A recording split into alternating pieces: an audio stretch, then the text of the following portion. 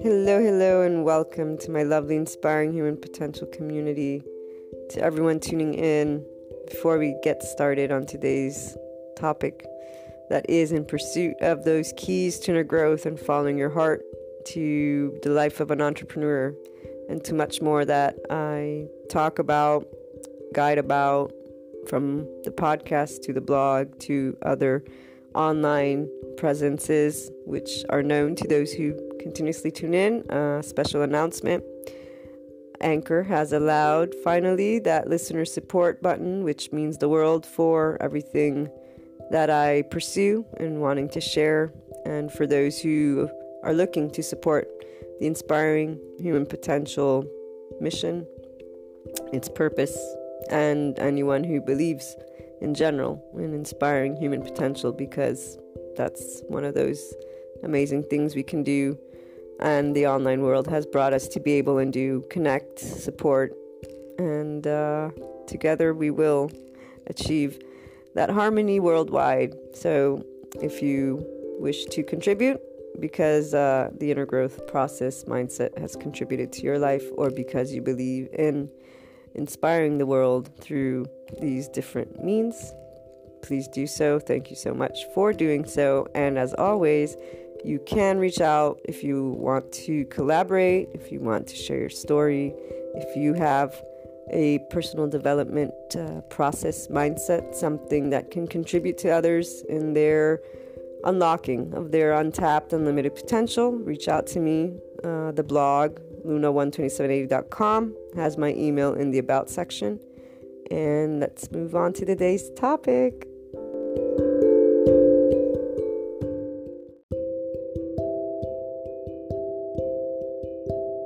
As always, the lovely online community has at heart us online entrepreneurs, content creators. We have many different names, but we are all here to inspire human potential in our unique way. And for the Inspiring Human Potential community, we have new podcast patron members only episodes coming this year, because Patreon has started something to support the podcast community, and we are going to use that in a way that expands the inner growth learning material and the ability for you to follow your heart, applying the things that we discuss in our daily Anchor IHP podcast show. So inner growth mindset, lifestyle choices, the journey, the way that you can work through anything that is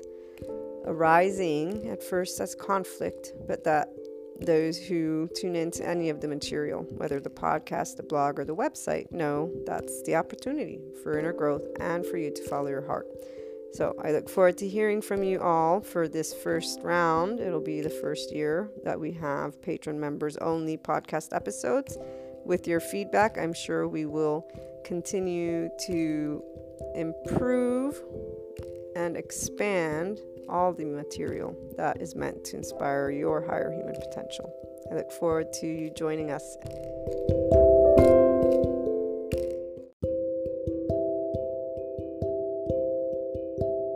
Before we begin today's topic, I would like to share a bit about the foundation of all of the Inspiring Human Potential inner growth content. What you learn about and what we discuss has its foundation in a lifelong accumulated research that involves the fields of humanities and social sciences, philosophy with a focus on existentialism, and recently added basics of neuroscience, physiology, and biology.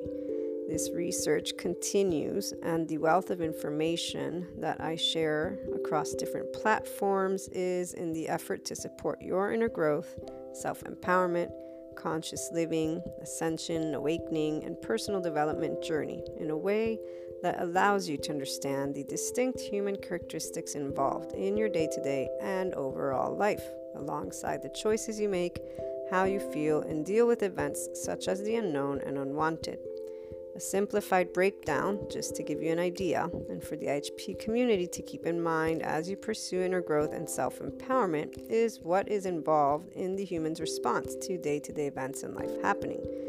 We have been able to review this, and we always review some aspects throughout the episodes and all the content. 1, the body's nervous system's defense mechanism, flight, fight, response. 2, the heart's feelings, emotions, ego, self response. 3, the mind's conscious, subconscious, and conscious response alongside the established neural pathways, societal culture and knowledge filters, identity, secondary and primary consciousness aspects. This and more is what is involved as you tune into and read the IHP content, whether it be on the blog, the YouTube channel, patron membership site, or the website itself, or the podcast. You will always get to learn something about how to apply an inner growth mindset and lifestyle approach, how to follow your heart and lead with it with that unconditional love, neutrality that we so much discuss, why it's important. And all of this allows you to tap into that infinite higher human potential, which is also a response that one acquires as a body, mind, and heart that is one within you with that ownership.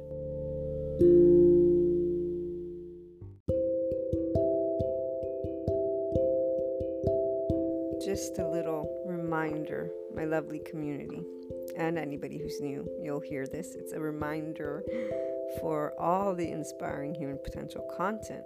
It's always about helping, supporting, doing my best to share with you how amazing it is to allow yourself to be yourself. But how, as a human, it has various aspects that are not always shared with us in the way that helps us to understand how to implement with that day to day. So how do you do being yourself when you're actually living in society? And I know my lovely listeners, we get very philosophical, and anybody who's new, you'll hear, but it's not philosophical as much as it is connecting all of our subject matters as human beings. So subject matters, it's everything from the social sciences to the metaphysics to the different hypotheticals, the different even conspiracy theories, even though we don't talk about those, but the part of infinite knowledge. We have consciousness, and at this point in our human evolution journey, and for a while already, we've had secondary consciousness. That's the part where we think, we know that we live, we know that we die.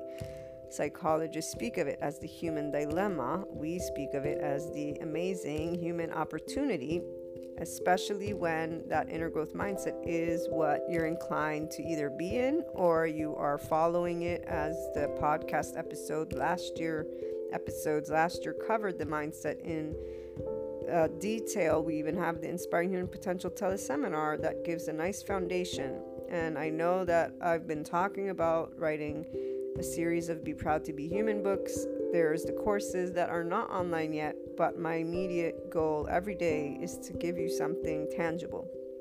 And so those are all aspects that will come. I simply need that time, which reminds me of the one quote that I read to you by Lao Tzu Yang, or Lao Tzu.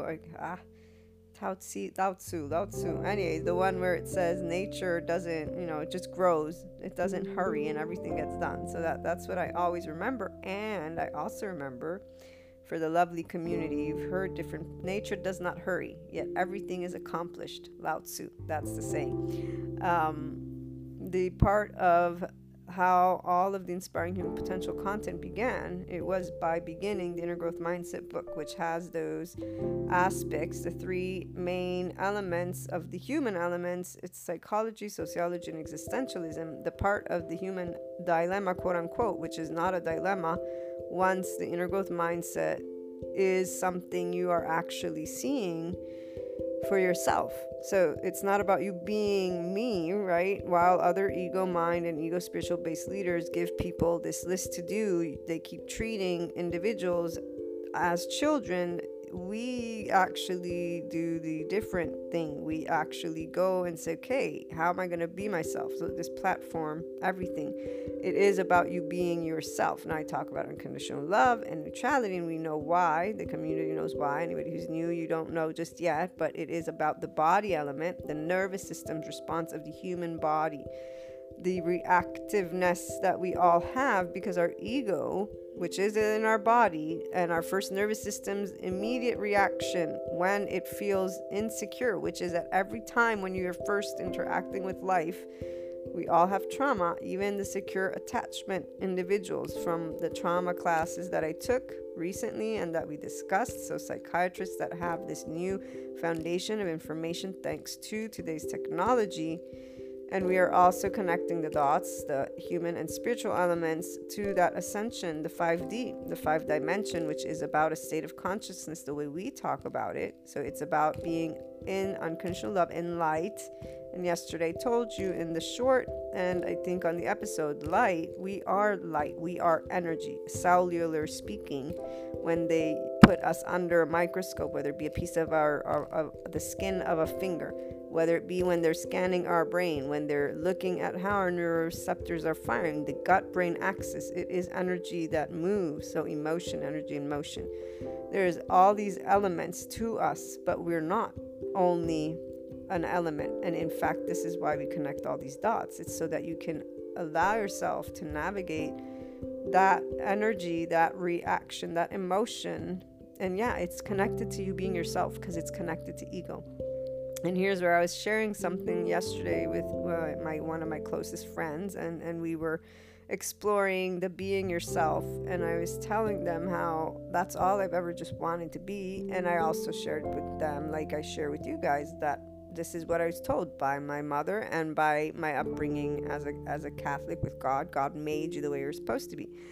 And my friend was like, well, you were lucky, at least you were told to be yourself, like you got that.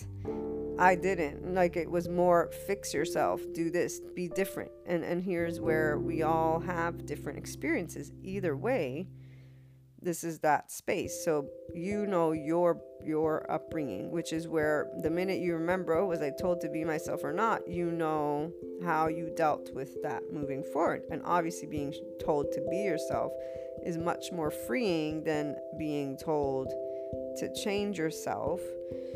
And it creates different experiences, even though they can walk side to side. And today we're going to talk a little bit about that, because the feeling, since we all have societal engagement as our first nervous system's response, we begin life as infants. We begin life without knowing. We begin life with only the body, the senses. Everything is stored in our primary consciousness, which is where that flight-fight response is organized as well. So from 0 to 2 years of age, the emotional brain hemisphere is what develops first. So we are our emotions, but it's the sensorial sense of security. It's not about love or worth yet. That's the second layer.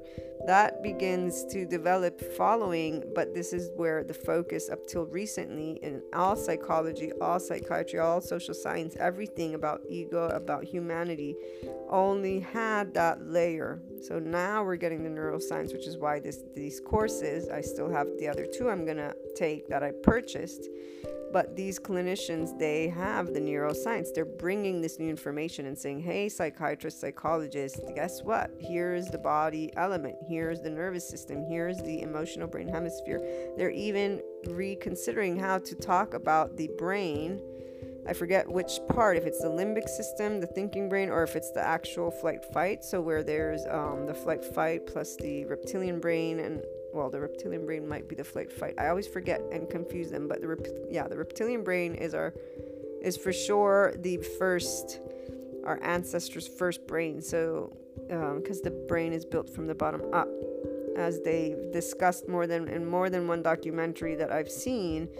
And the one that sticks to my mind is the one on the gut, where when we created fire as a species, energy was released because now our stomachs could digest easier, since fire allowed us to have food that was cooked.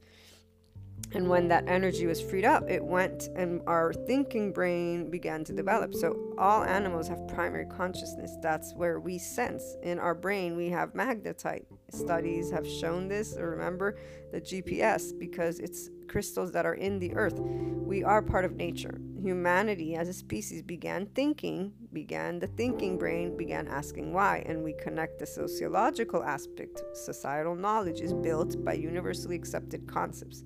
Right now, for example, we're adapting new universally accepted concepts.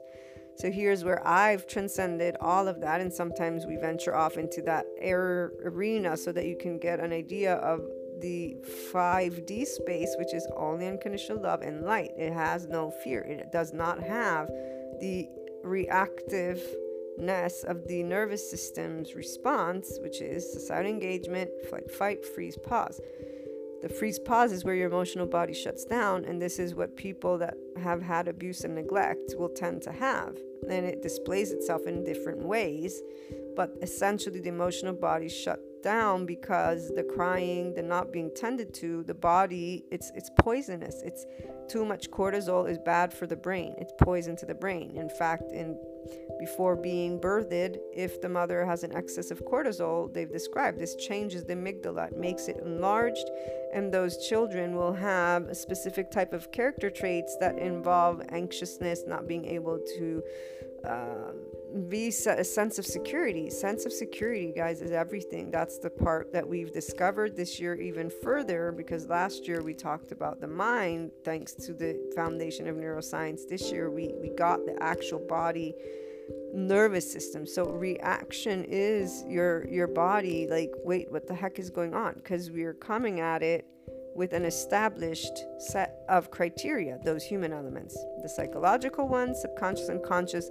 conscious, the way people talk to you about them with the labels, which doesn't allow exploration. Labels don't allow exploration unless you're the one saying, wait, this is information that I can add to my knowledge bank and I can go beyond. We've talked last week about the whole narcissist empath dynamic, which I will continue sharing about, because this thing, if we want to actually support both sides and all humanity, it is something to share unconditional love with on all levels, because it's about the ego and sense of security, and the way that we can become more whole as human beings is to understand that we have, by 10 months old, as they've taught us, they've shared with us, we know how we're going to engage, like the actual reactions and interactions we're going to have with each other based on our own life. 10 months, tops 12 months. By 7 years old, you are going to instigate in other children those reactions. Nobody besides these doctors have spoken these words. I have read many psychology books and sociology books. Don't even get me started on the sociology people. The one that I read where they were literally criticizing psychologists for creating and allowing people to focus on their individuality. Like, when I read that, I'm like, what kind of an academic is this person? And then I remembered everybody has their purpose, everybody has their passion and their focus and their calling, and therefore this person, apparently society is above their own human individual. Like, they just want, I don't know, everyone to be the same, apparently, because the only way I could even fathom somebody criticizing a human being becoming whole is somebody who does not even recognize that they're saying, let's all be the exact same type of person. What kind of world would that be? Like, I don't even think that's, I don't know, that just seems really, again, let's put it to the side anyways, because if everybody said that, then nobody would really be themselves. It's a contradiction, is what I'm trying to say. And at the end of the day, if we all wanted to just be the same, then what are you going to learn? What are you going to experience? What are you going to query? Like, even here, see, this is that part yesterday we talked about, easy and hard. And then it connects to emotions, which is the only thing people will wrap their head around, and in the same way over and over and over again. Why? Because by 10 months old, you've established something that you have no idea why. And you're not even looking at it necessarily in that way, because they're not pointing you to say, hey, let's use our thinking brain to walk through the emotions we're feeling, those sensations. The focus is on the second layer, and has been for some time. We get to start doing something different for the community and anybody who's new and keeps tuning in. And I know for a fact that this will be expanding as these psychiatrists, psychologists share this information of the nervous system's response, and of the importance of body vocabulary, of the importance of supporting somebody to navigate their feelings. It's not about love or worth. Again, that's the second layer. It is actually navigate the sensations of your body, because you're reacting when you're in a place of anger, sadness, upset. It's not because flow is not to be looked at. Flow is to be looked at. In fact, that is exactly where being yourself, the first space that you can start feeling flow is when you begin to allow this to happen, because there's an actual feeling of appreciation that takes place from the heart and mind and every place and inch of you. So when I was sharing with you this conversation I was having with my friend, it was interesting because we still had the same feelings, essentially, of not being given the immediate opportunity by the external. And both of us are empowered individuals, meaning we understand that we coexist. That's a very big difference from the ego mind and ego spiritual based leader, from the person who's just imposing, so to speak, their set of human elements, so their set of data points, which we don't do. We explore all the data points to the best of our ability, and from the beginners of the inner growth journey to the intermediate to the advanced. So when you haven't really started following your heart at all and really said, okay, I do want to be myself and I get it, to the intermediate where, okay, yeah, now that I know what my filters are, because if you don't know your filters, you don't know your human elements, you can't get to the essence of you elements, which is where you find the centeredness and mind and heart harmony, which always involves the body going with the flow. Is the body feeling at ease, feeling okay to be yourself, which is you participating with the thinking brain in your cosmic consciousness, your secondary and primary consciousness, so your thoughts and your feelings. It's all one. We're not doing the go zen out. No, the zenning happens with your brain, because if you don't practice, this is where your neural pathways, they have established a way that they think from the minute you were an infant. Again, from the minute you began the thinking brain. So everything's pre-verbal is in the implicit memory. We studied and expand on that, and I'll share it again. So implicit memory, procedural memory, which is the body, so that flight, fight, organize, gestures that we do, don't do, and the way the body can tense up or not. Those who have been abused or neglected don't even know, but their heart and gut place is what they try to tune out from because of that sense of helplessness. So the emotional body shutting down is talked about in psychology with sociopaths and psychopaths and narcissists, probably, even though the narcissists, it depends, because here again we have 4 types of attachment: secure attachment, they had the avoidant attachment, ambivalent attachment, and disorganized attachment. I'm going to say, I haven't done a thorough in-depth search on this yet, but the narcissist most likely falls within the disorganized and ambivalent attachment. The avoidant is more typical of the person in the intermediate level of the inner growth program, if that's where you start, where you just count on you, but you've got this armor and, basically everything can be potential nails.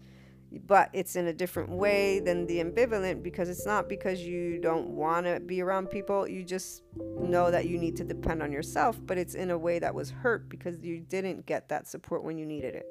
So when I tell you that story about my teacher who I went to ask to help me with kids that were teasing me for my back brace, and that they put me on the spot, and my way of feeling about that was that I was not supported. I did not want to be put on the spot.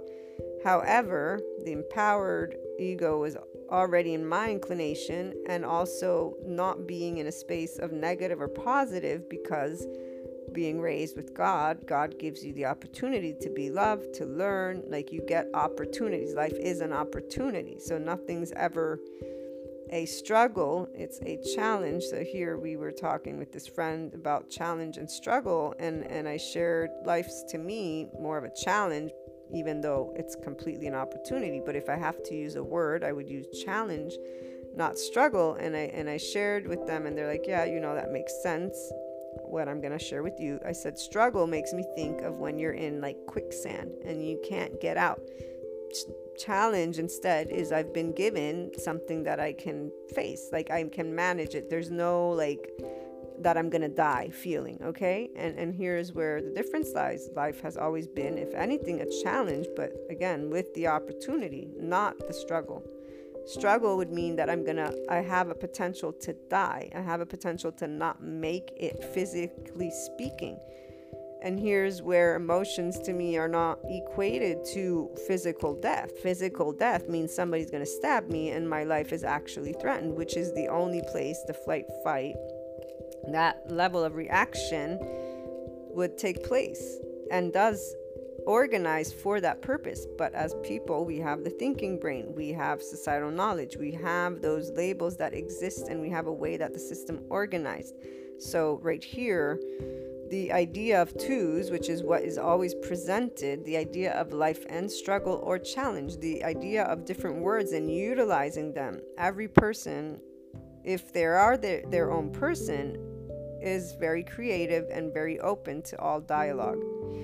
They're not sticking to only using those 10 laws, and therefore then as soon as somebody's bringing new information, doing the whole cognitive dissonance, which is in any way, shape, or form argumentative. If somebody's mansplaining you, if somebody's trying to correct you, they're not listening to you, they're simply giving you their opinion, and that's it. And here's where, for the individual who's pursuing inner growth, you know that that's your opportunity to practice different things with your person. One, the empowered ego, which means you're not there to compete with somebody, so you paying attention to your body, and when ego's responding, you know exactly when that is. Example, oh, that person's a piece of shit. Oh, that person's annoying the heck out of me.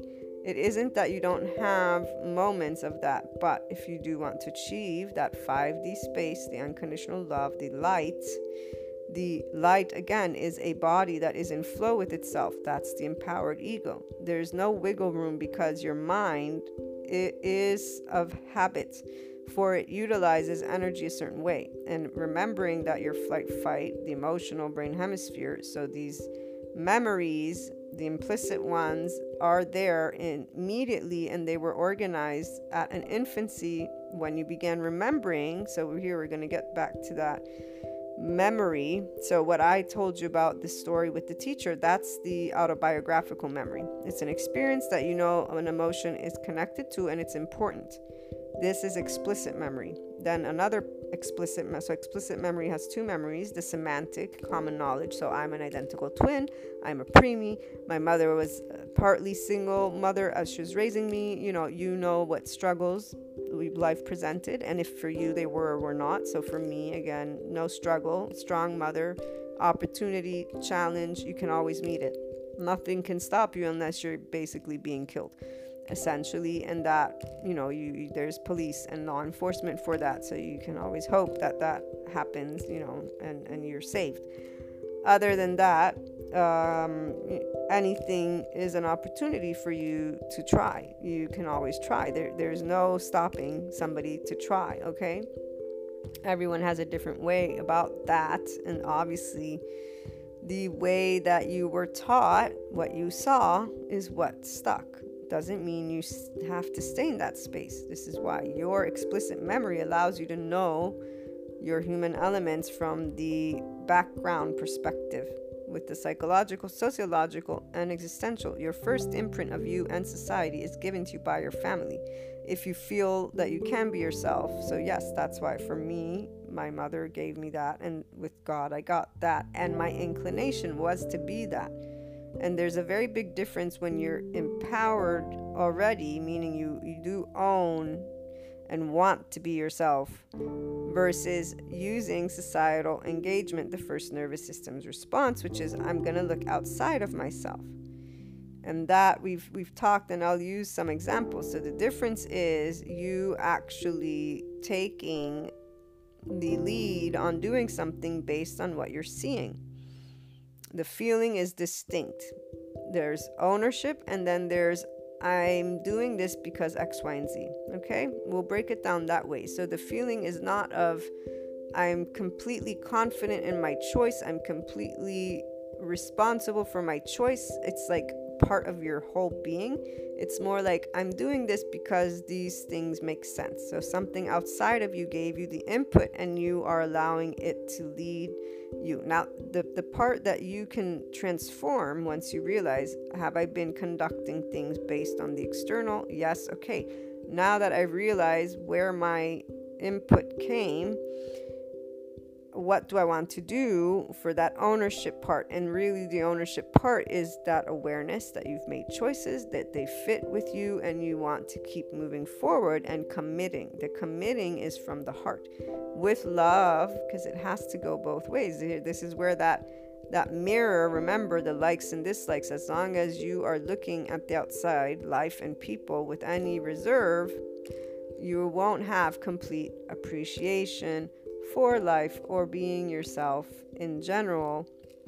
And really it's you not allowing yourself to tap into the complete empowered version and infinite higher human potential of you, for those of you who want to achieve this space. Okay, it is a very distinct feeling. Empowerment is, there's no competition. In fact, you immediately recognize the reactiveness of the ego self, because it's a bodily feeling. It comes forth. Anytime I can stop and think about a situation where feelings were hurt, if I wanted to focus on the disrespect, because you still have foundations of how you would want to be treated, how you treat others, there's a difference when you coexist. So again, empowered egos, they know they coexist. It's not about whining your way through, quote unquote, not about whining, but picking the ego group that's going to say, yep, we're always right, and they're the assholes.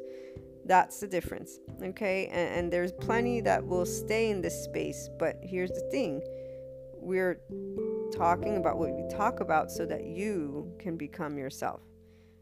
The empowered person wants to simply be able to be themselves. And here you choose your focus.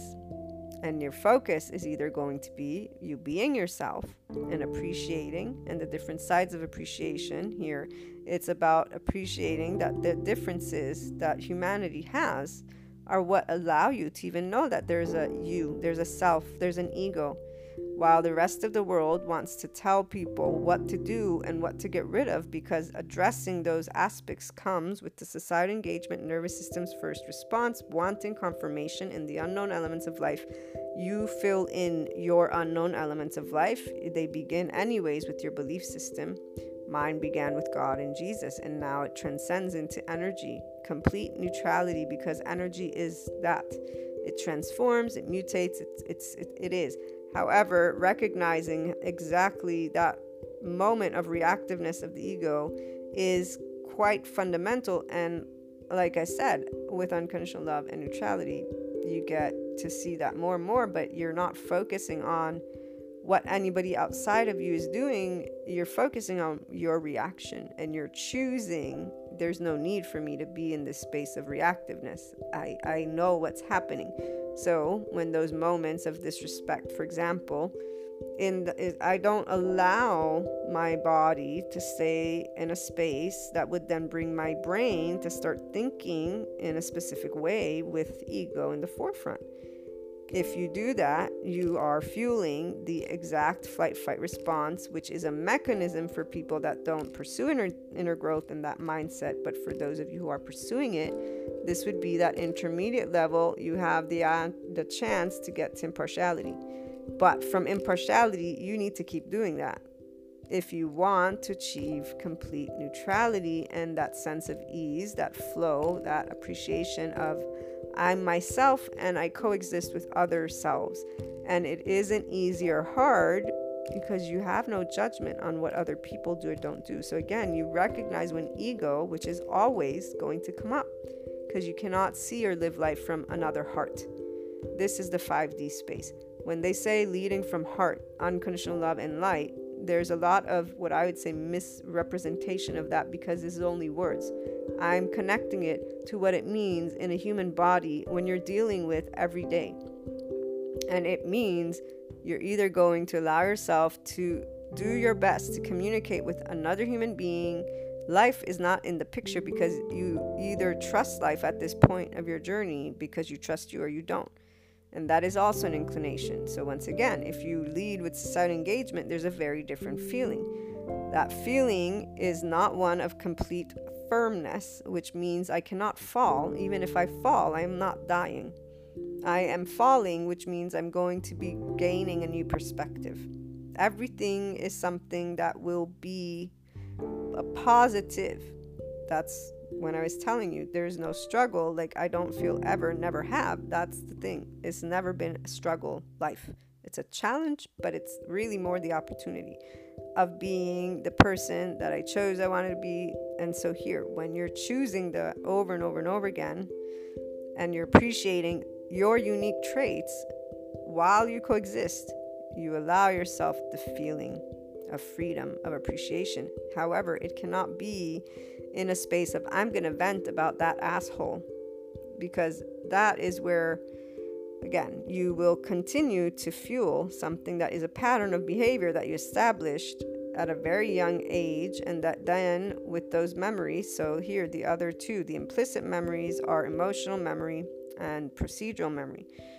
As I was saying, from 0 to 2 years of age, the emotional brain hemisphere is organized first. That's the seat of our flight fight. So we organize based on flight fight, sense of security or not. We all experience trauma.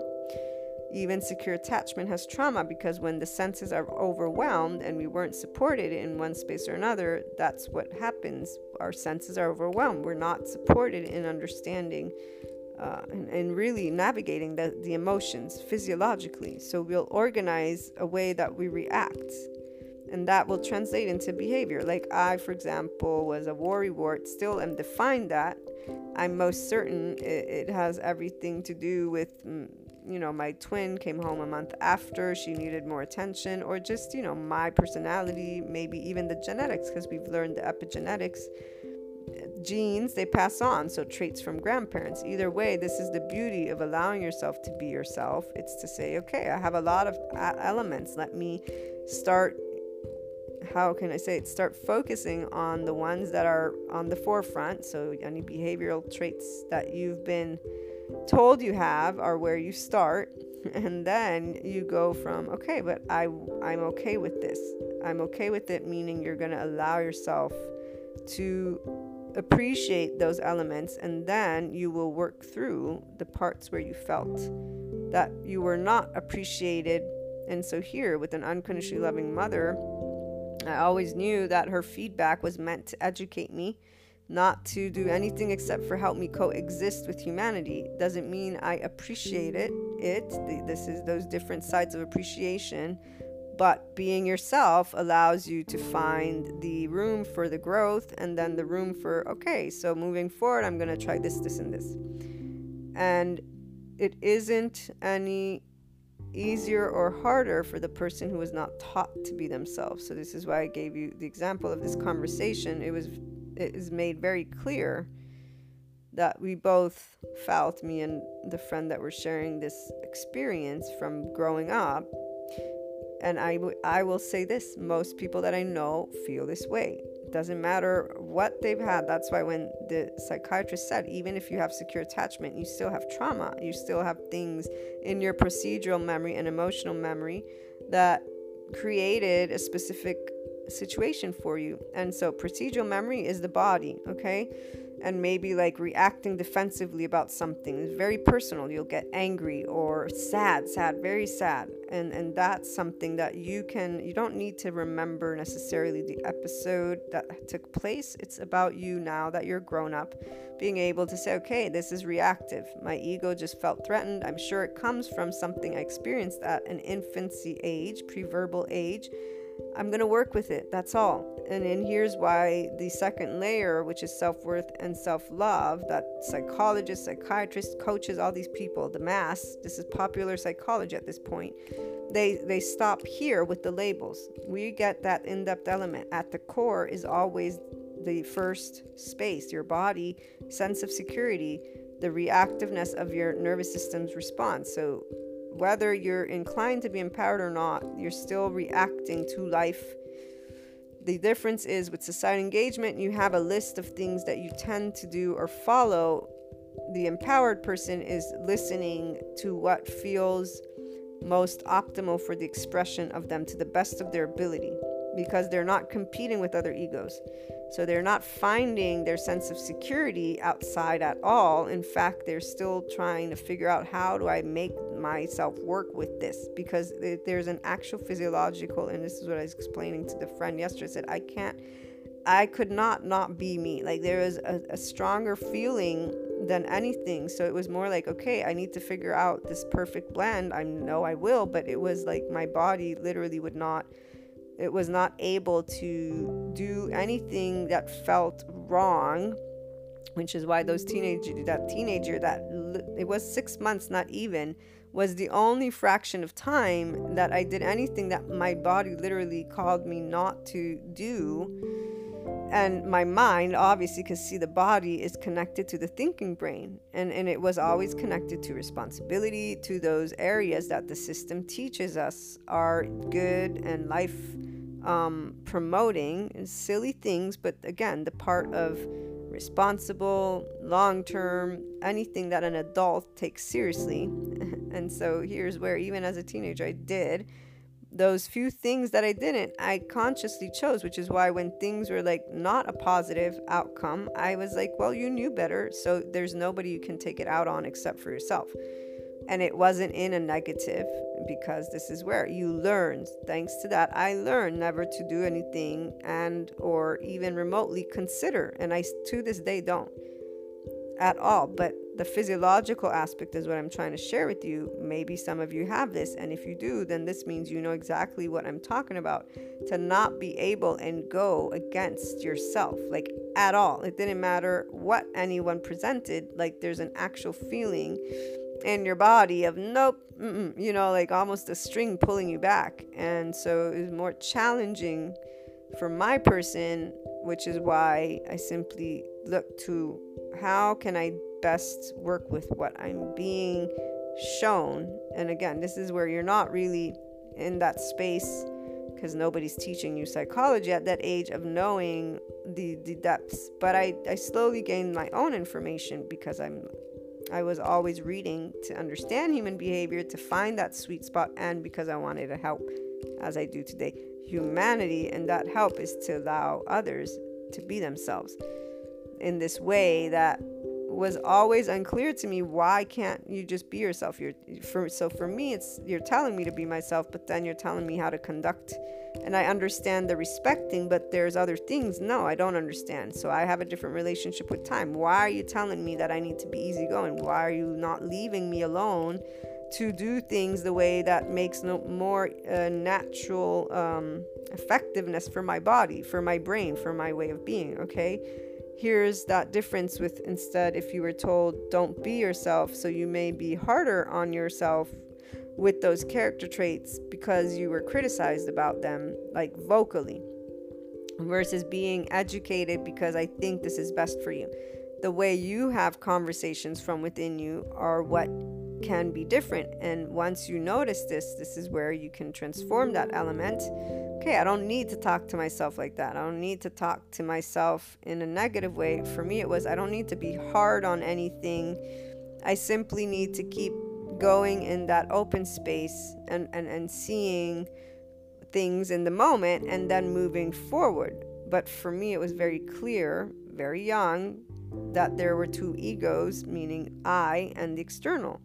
With other people, it was clear that their egos were not visible to them.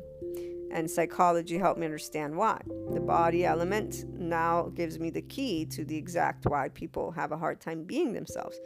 They're inclined to look outside of themselves because the ego responds with societal engagement. First nervous system's response when the ego, you, feel threatened, which you have from the moment you began interacting life.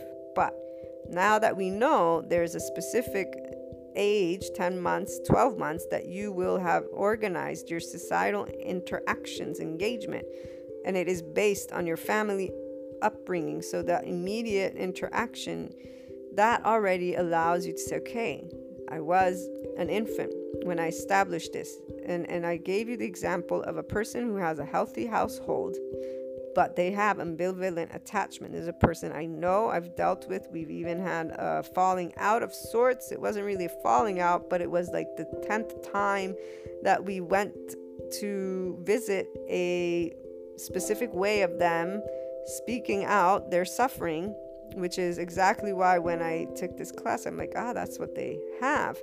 Because in this class, they talked about how important it is for us to be walked through our emotions, pre-verbal, but even as young children. And they give us, the doctors, an example. They say, let's say you got operated as a child and nobody sat at the bedside with you. You may have organized trauma because you didn't get the help to walk through those emotions. You were left afraid, alone. And here, that's that right there, emotional memory that you may have. Depends how old you are with emotional memory. I gave you the example of that person I know that they couldn't eat fish or drink beer.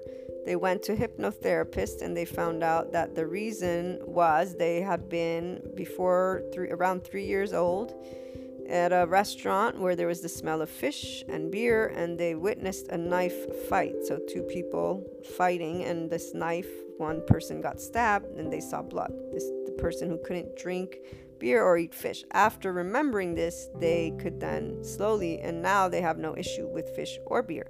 That's the emotional memory. So something, a smell, an image, you get a feeling, but you're not really aware of it. And so here again, you don't have to apply yourself really, but with the common knowledge, now you can know in certain instances, if something happens, there's a bodily reason, there's your physiological, there's an implicit memory, versus what people are tending still to do, and they will for as long as there's only the popular psychology, popular knowledge without the neuroscience, without the body element. Oh, the narcissist empath dynamic, narcissist asshole, empath this, leaving those in specific labels, or even with attachment. There's one book that I have with the psychologist Erich Fromm, The Art of Loving, and he goes through different types of attachment, but he doesn't talk about the secure attachment, ambivalent, avoidant, or disorganized. In fact, he's talking about the subconscious and conscious, and more of the Freud and other types. I think it's cognitive psychology, but he's talking about the subconscious, which is again the second layer. And what I mean by that is that your primary consciousness, your senses, are your first layer. And so flight fight is the first layer that gets ignored, quote unquote. Really, it wasn't in the spotlight yet, and now they're just starting to have the information, which is why these clinicians are these psychiatrists, these psychologists that are experts, and they're in college, PhD, doctors, so they're professors and practitioners. Basically, they're writing books, they're continuing their research, they're the ones who are giving this foundation now. So it's just beginning to be shared and distributed among other practitioners, which is why even in the courses they say not all know about body vocabulary. Not all know that they need to walk with the client through that emotion. The thinking brain, the limbic system, I believe is what it's called, is what you want. The rational brain hemisphere, which is developed from 3 years age on, you want that participant with what you are experiencing. And here's where Bessel, the author and the doctor of the Body Keeps the Score book, which is the one that we looked through last year, and that I love this. I swear, thank you, thank you, universe, God, for bringing this person, because this is the person who began sharing all this information. I don't know if they call him like the founding, but he's the one he wrote the book, he presented this data, and thanks to that, and then other practitioners, new information, and this nervous system is coming out. Now they like to use the word, hack your brain, rewire your brain. This is where, let us simply know, it's humans have it. Humans have always had this possibility and this potential.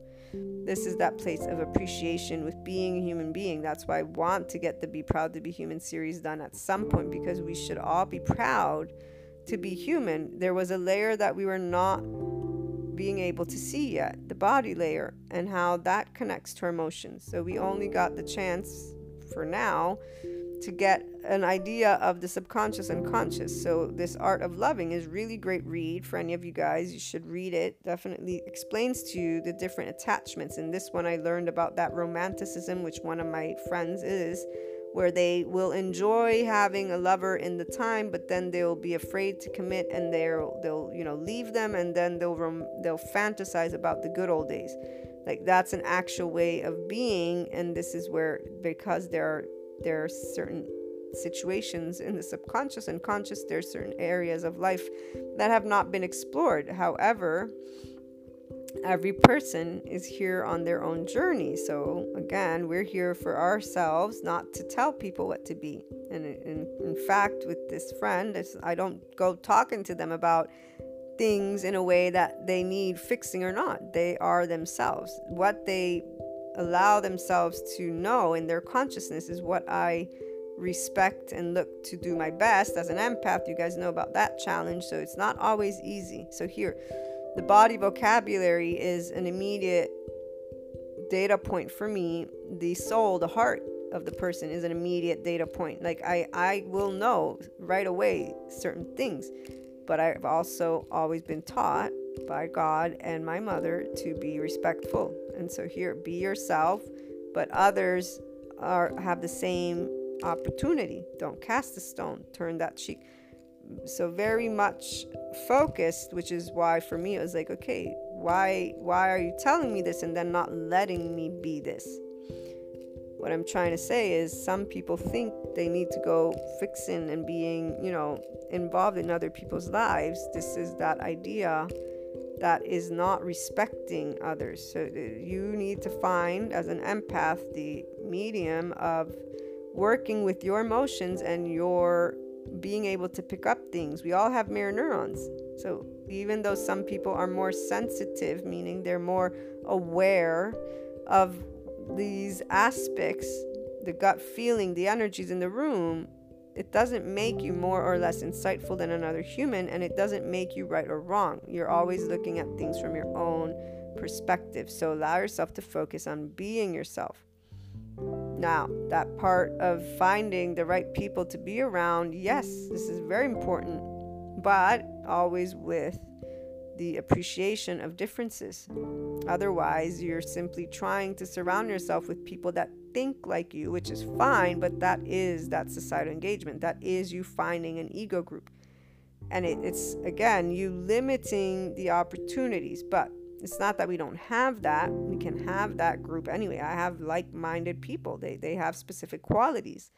They're very liberal in allowing everyone to do their own thing. They're very independent, and they have amazing thoughts, like their intellect. If their intellect is not in a specific space, then it's a lot less engaging. And in fact, if I have to be honest, like this is where, like the friend that I was telling you about, when I go out with their friends, I am not engaged, like with the conversation. I'm there because my friend is there, and I'm there to be with my friend. Her and I have the bond. The friends that they go out with, in fact, I always say, I don't understand why you keep doing what you're doing, because they'll sometimes feel that limit of expression because they're not able to express all of who they are with these people.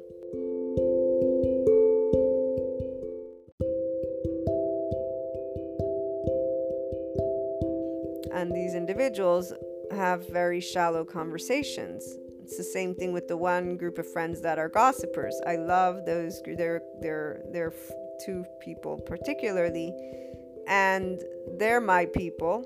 And then when I go out with them, it's their people, which I definitely, once again, am very limited in what type of conversation I have. However, once those appreciations for differences between being yourself and other people are in the realm of impartiality, so you aren't focusing on the world needs to be like me, which was never my idea, because that's complete hypocrisy. If I'm going to be myself, then others will be themselves. Like you can't say I won't cast a stone and then cast it. These aspects are clear when ego's in the forefront, whether it's empowered ego or societal engagement ego, okay? Societal engagement is something that if you want to eventually be completely in flow and firm in your centeredness, you will disengage from.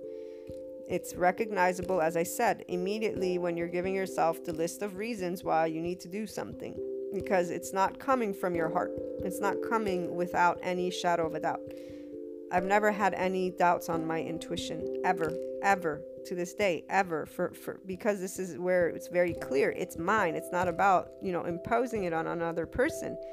It's a sense of security that comes from your own body. Now, the thing is, people don't trust in people and life. I never saw that in this way. I always saw what was betrayal. Tomorrow's our conversation. Deceit, lying, cheating, stealing, anything in a quote-unquote negative.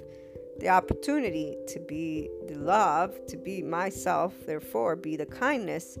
And also, it's not my job. I'm not the all-knowing, all-powerful God. I'm not there to cast that stone. And there's a system that is meant to take care of it.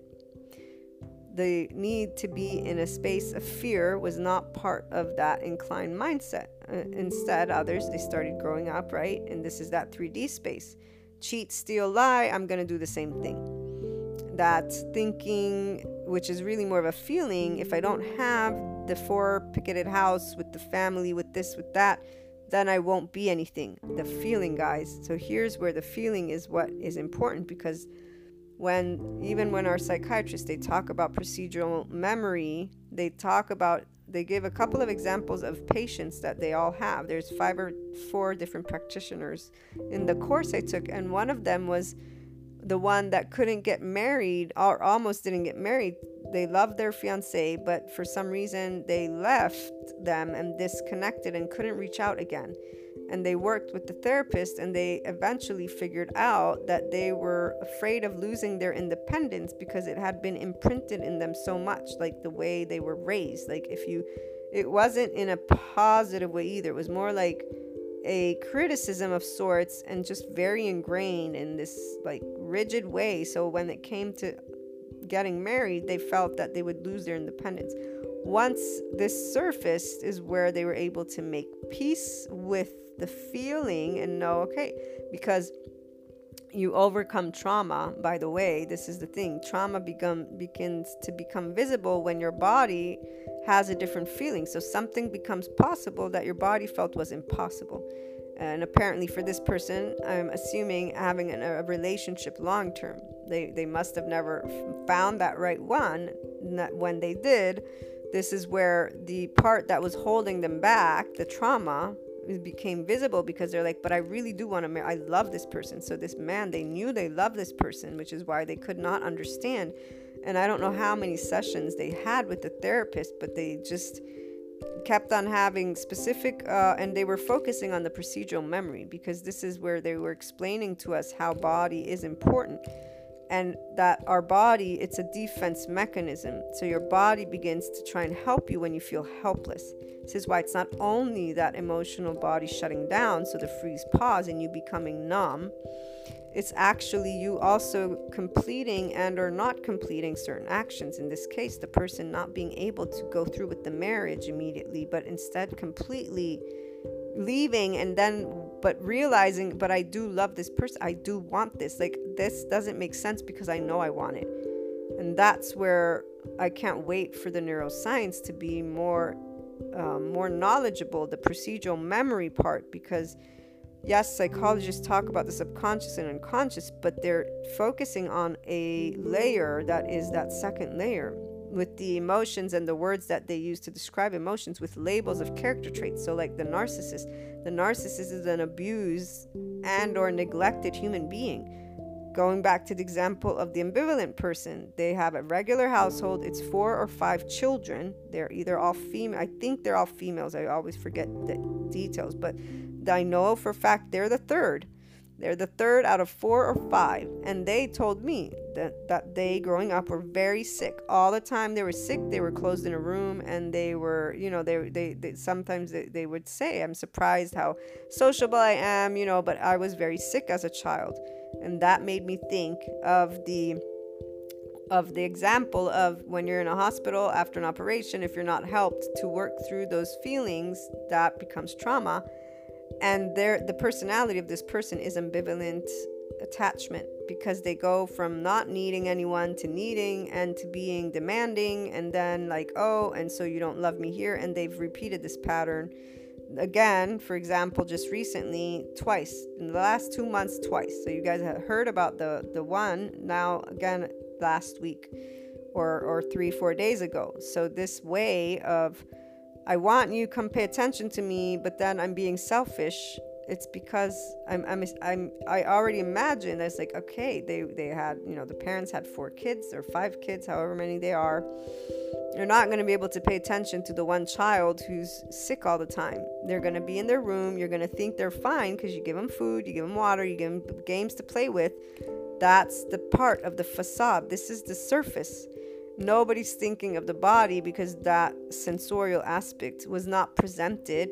In fact, this is where there's a whole bunch of people with trauma, thanks to the whole self-soothing, training your child to sleep on their own, that has been distributed for I don't know how many years now. With one of my friends, we talked about it multiple times, because this is where that emotional body has to shut down, because again, too much cortisol is poisonous for the brain. What happens when we cry?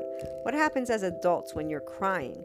The deep despair that people have shared information with me, like their moments, the elephant on the chest, not to mention my own experiences. Like, we all know that quote unquote heartbreaking sadness. And while some people will be in a specific space with, because there was a description I was given with whole cortisol and adrenaline of what it brings about, which was in a more moderate format. And here again, every body is different. But the point is, if you feel that way as an adult, where when you're crying or upset, your chest has basically, it's like, again, an elephant on your chest, what do you think an infant feels like when they're left? And I was told this thing, I don't even know, story. Two different parents that this friend knows, and one, the entire night watching their child for 12 hours or 13 hours on the baby monitor, crying and not going to sleep, waiting, like with their in this crib, standing up. Like, I don't even know how you can do that and not like literally break down. Like, I have a younger sister, and I could not leave her to cry. I would always go grab her and bring her in bed with me. My mother would say, "You're gonna spoil her." I'm like, I don't care. I can't handle her crying and being alone. And I would always go and take her when she'd cry. It was like my heart would break. So when I heard this story about this mother actually being able to witness the entire night their child not going to sleep, waiting for them to come into the room, because they've been taught by some expert that that's how you can train, and here's why. And I'm thinking about the emotional body shutting down and what kind of issues this person's going to have when they grow up. Then the other story, so another parent, which is also self-soothing their own child, the child threw up throughout the night and didn't call them, and just slept through their puke. And that mother in particular felt bad, because they're like, oh my gosh, they didn't call me for help. And my friend was like, do you really want to talk about this with me? Because you know what I'm going to tell you. So they're friends who share opinions about things. This is where, in neutrality, guys, the neutrality needs to be very much in the forefront.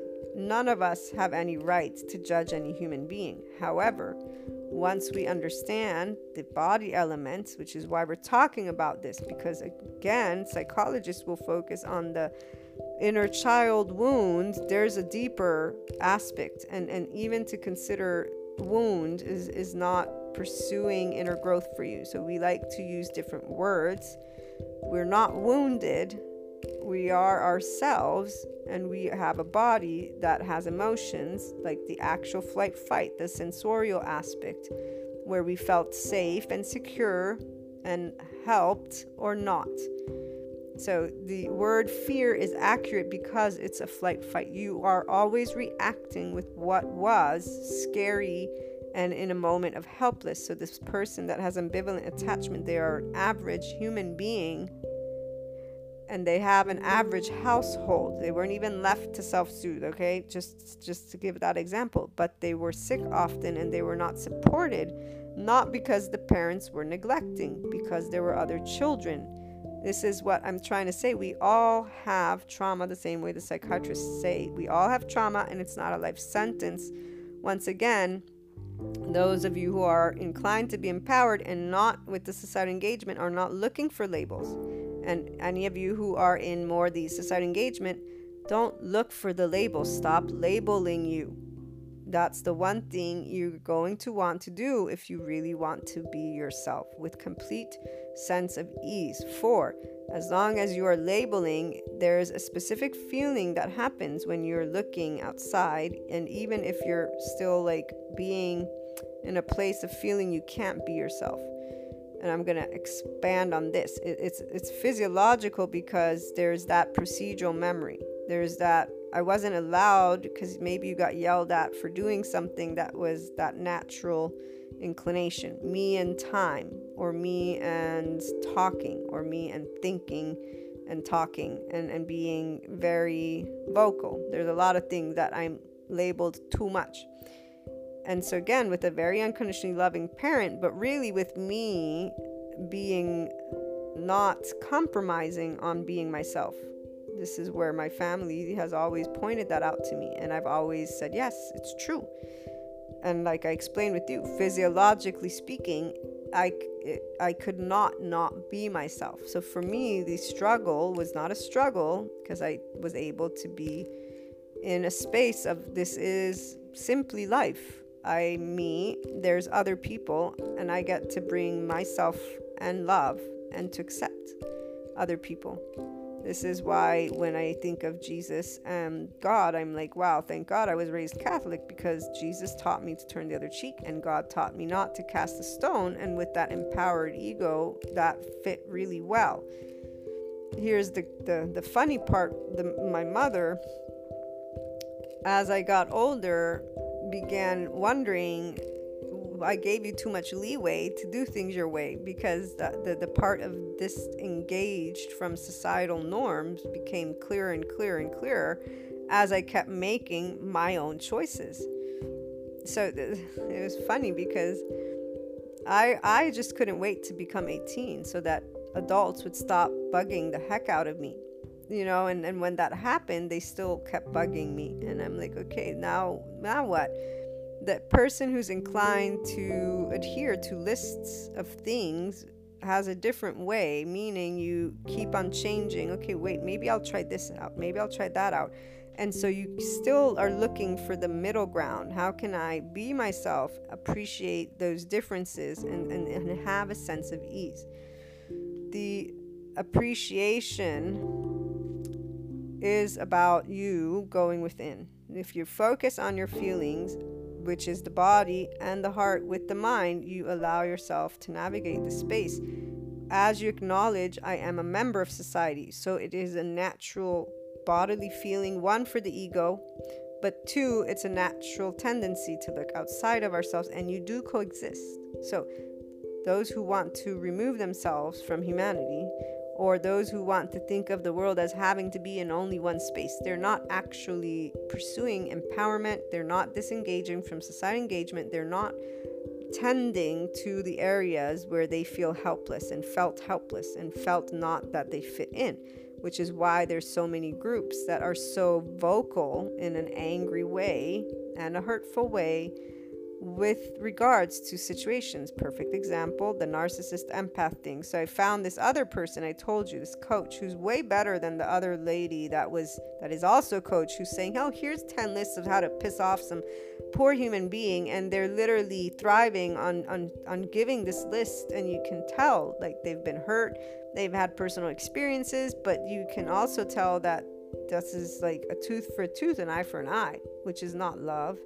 That's not empowerment.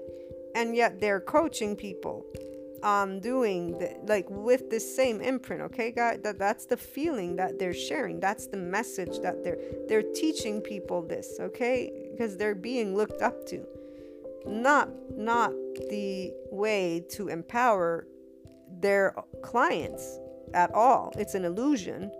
And it's one that creates a very specific feeling that is equal to being spiteful and mean, that stays in the person's body, not to mention you're actually compromising like your conduct. And even though people may think that doesn't affect, and so maybe I shouldn't use that, but the energy stays in your body. That creates a specific blend of emotions, okay? And it is not flow, it's not love. And that's that karmic energy, because that's you holding on to something with hurt, versus resolving it with love. That's not 5D, that's 3D, 4D. And there can be plenty of people in that space. We get to share with them what the love looks like. Okay, wait, we get you're hurt, but hey, do you know that they're hurt too? Did you realize that the body element, like this person, most likely, not only do psychologists tell us all the time, for all of these areas, the narcissist, the sociopath, the psychopath, again, they describe their ego is insecure. Their self is not existent. In fact, the disorganized attachment. The self is fragmented because the emotions were never managed. They don't know emotion. They were overwhelmed by it. They were not given the hug, the support. They were not giving anything. So their brain couldn't develop what their specific areas that light up and connect, which give us the sense of self. This was again with the psychiatrists, psychologists who are sharing the nervous system's response, the emotional brain development, how this works, and how we all have seeds of trauma, even those of us who have the perfect secure attachment, because your body is picking up stuff that it doesn't, your conscious being, guys, okay? So again, this one lady is ignoring completely the fact, and when they're even sharing the part they don't know their self, they're ignoring the fact that this is not somebody who chose not to know who they are. This is not somebody who chose, I'm going to shut down my emotional body. This is not somebody who chose, hey, I want to be an asshole for the rest of my life, quote unquote. They didn't choose any of that. That's a defense mechanism. And when you understand enough about the body element, and that flight response is what's organized, and so your brain is going to do the best it can to ensure you live the worst case circumstances.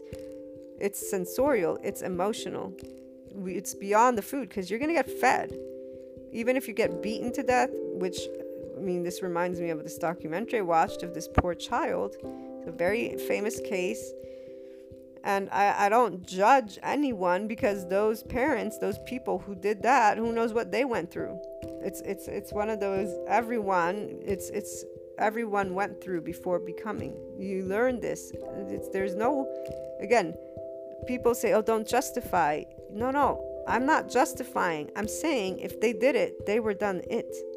And if they weren't done it, there's still the part of we don't know what happened their first 2 years of life, which is the one aspect that the psychologists don't speak enough about. But with this body element and the way the brain develops and all of the other information that is coming forth, it will be known, and it will be addressed in the way that our society will benefit from. But it isn't in the way, it will not be corrected and helped in the way that these labels that right now are the trend. So this coach person who's doing what they're doing, they have a community. I forget how many million or 1,000 followers they have. They have clients that they are actually training and teaching and voicing this thing to. That's not unconditional love. That's not going to empower the person. They're going to create another person who's going to have that karmic energy. They're going to have that hostility, that revenge, that hurt in them, and that's a vibration that gets sent to the world. So this other person, way better, way more tangible. It's a male, maybe, and more practical. So I saw something else that they were sharing, and again, they are supporting, in fact, much better, because they're saying don't have expectations that a narcissist will change. Actually, don't have them at all. This is this updated video that I watched of them, and they have a community. They say come to the community, talk about it, and they're really allowing for the person to know what to expect, because they were saying what happens when you meet after silence a narcissist, and the way that the narcissist will treat you so that they may look good in the eyes of the people. And they're talking about family members, so people that you have to see but that you were never defended by. So they have their personal experience. You can tell that they obviously have had that, where they were accused of being the mean person, but what they really were dealing with was that narcissistic person. And so as they're describing this, one, you can tell that this coach themselves has been through it. It's always, And this is that thing, guys. We are always leading from our heart. We talk about this time and time again, which is why if you can get your ego in the forefront in a loving way with yourself, you achieve this visibility. And here's where that focus with inner growth allows you to be yourself, because you're actually tending to the very space that helplessness, no matter what parent we've had or not had, it will have always felt. There's something outside of me. I don't know what it is. I want to know more. The primary consciousness, not the secondary yet. I want to feel safe. It's not even about love. It's the body actually wanting to feel centered. Your centeredness is that heart. Because the heart and the gut, that's where when there's abuse and neglect, that's the place that there's no tuning in. And there's the sex addiction, alcohol addiction, just other things, even getting violent and angry, all those habits and behaviors that teenagers, particularly male, get. They even talked about this, those camps where they tie them down. They're just giving them the same experience over and over again of what they lived already, and that they can't escape. It's wow. It's just like if everyone just realized this body element for a second and took a step back to take care of their own reactiveness, that's where things would be very different, because you're tending to the ego immediately, the body, and saying we're not in danger, we're not in physical life danger. You're actually working to not react, but instead to be aware using the thinking brain, the rational brain hemisphere. Wait, I'm feeling these feelings in my body. It's not about the second layer, the sense of safety or not. I'm feeling reactive right now. It's my ego. Okay, wait, it's because of the human elements would be, I'm dealing with a specific situation, unknown, unexpected, unwanted. I'm dealing with a specific person, unknown, unexpected, unwanted. Then you go with the societal construct. This person has a narcissistic, empath, victim, whatever labels you are exploring through, which is really words. You're exploring, they're not judging two different things. You're judging if you're saying they're an asshole. You're exploring if you're saying, wait, I'm dealing with what I consider to be an asshole, but hold on a minute, because I'm not the only human on the planet, and obviously I'm dealing with it. You're having a very different way of approaching, because you're not in duality. You're not saying I'm right, they're wrong. You're not in your ego. You are actually participating with the ego of you, with the body of you, with the heart and mind of you in the very instant that difference is taking place, which is why you're allowing yourself to be yourself. And here's the appreciation for differences that will grow as you stop being somebody who's going to say, I am better than you, or I'm worse than you, or I'm whatever than you. The competition that is always instead the immediate reaction, because this cognitive dissonance, guys, it happens to every person because we've been taught a foundation. That's part of your identity. And we'll read that again, guys, for the new listeners, because I know you heard it, but it's never a bad thing to repeat it, because it will help to recognize when it's happening in the moment for all of us, and to take simply a step back and remember, okay, I'm not in competition. I know my belief. I know who I am. So cognitive dissonance. This is why people get upset when their beliefs are challenged.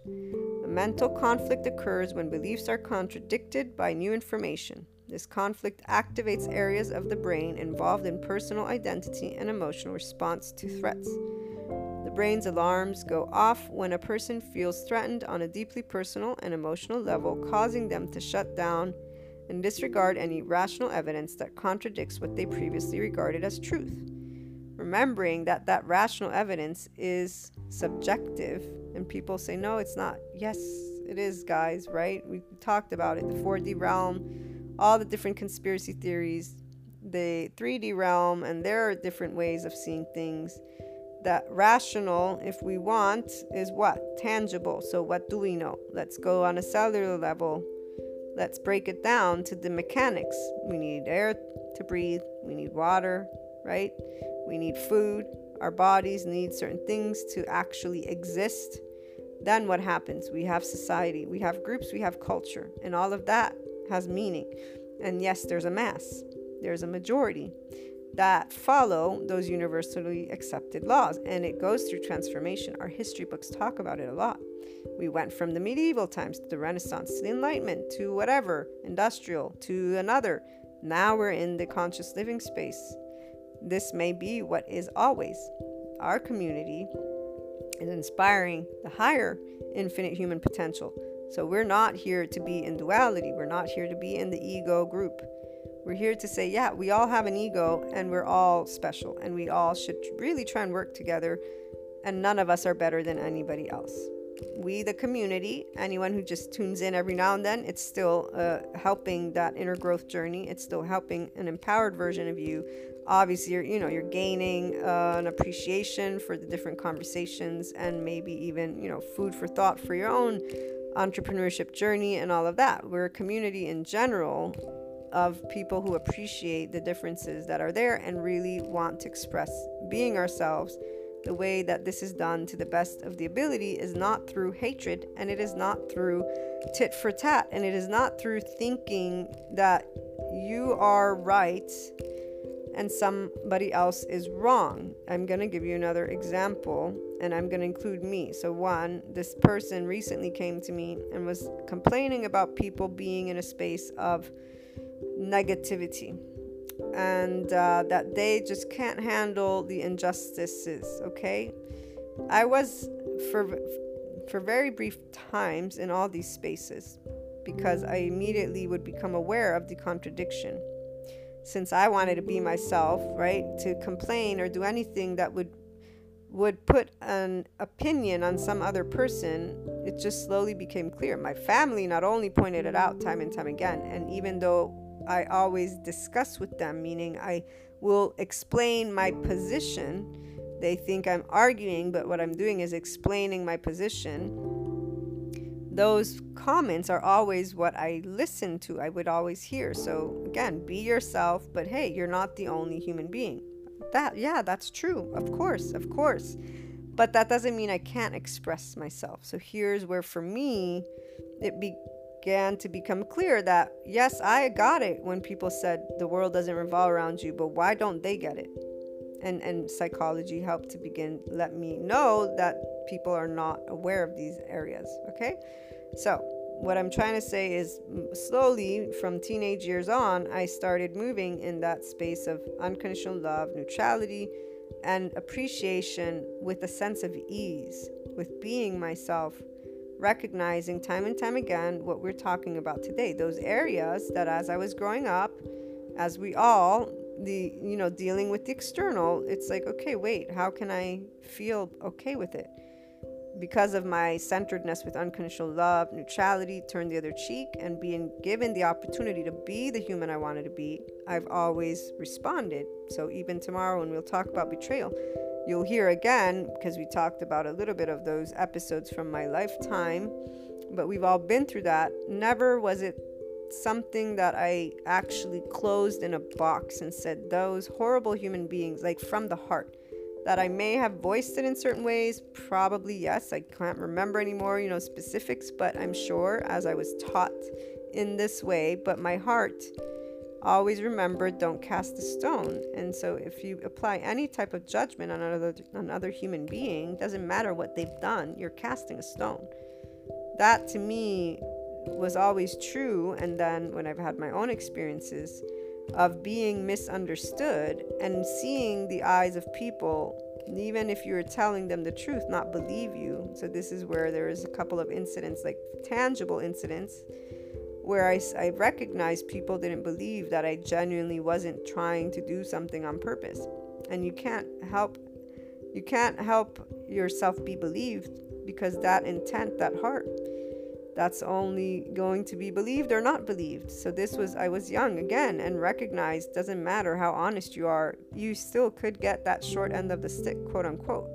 But here's where, when life never treats you as short end of the stick, but that you're always being given an opportunity to be appreciative for life, to be loving, to be yourself, to see what else is there, to transcend the duality, to transcend that level of consciousness. This is growing consciousness. That's the infinite space.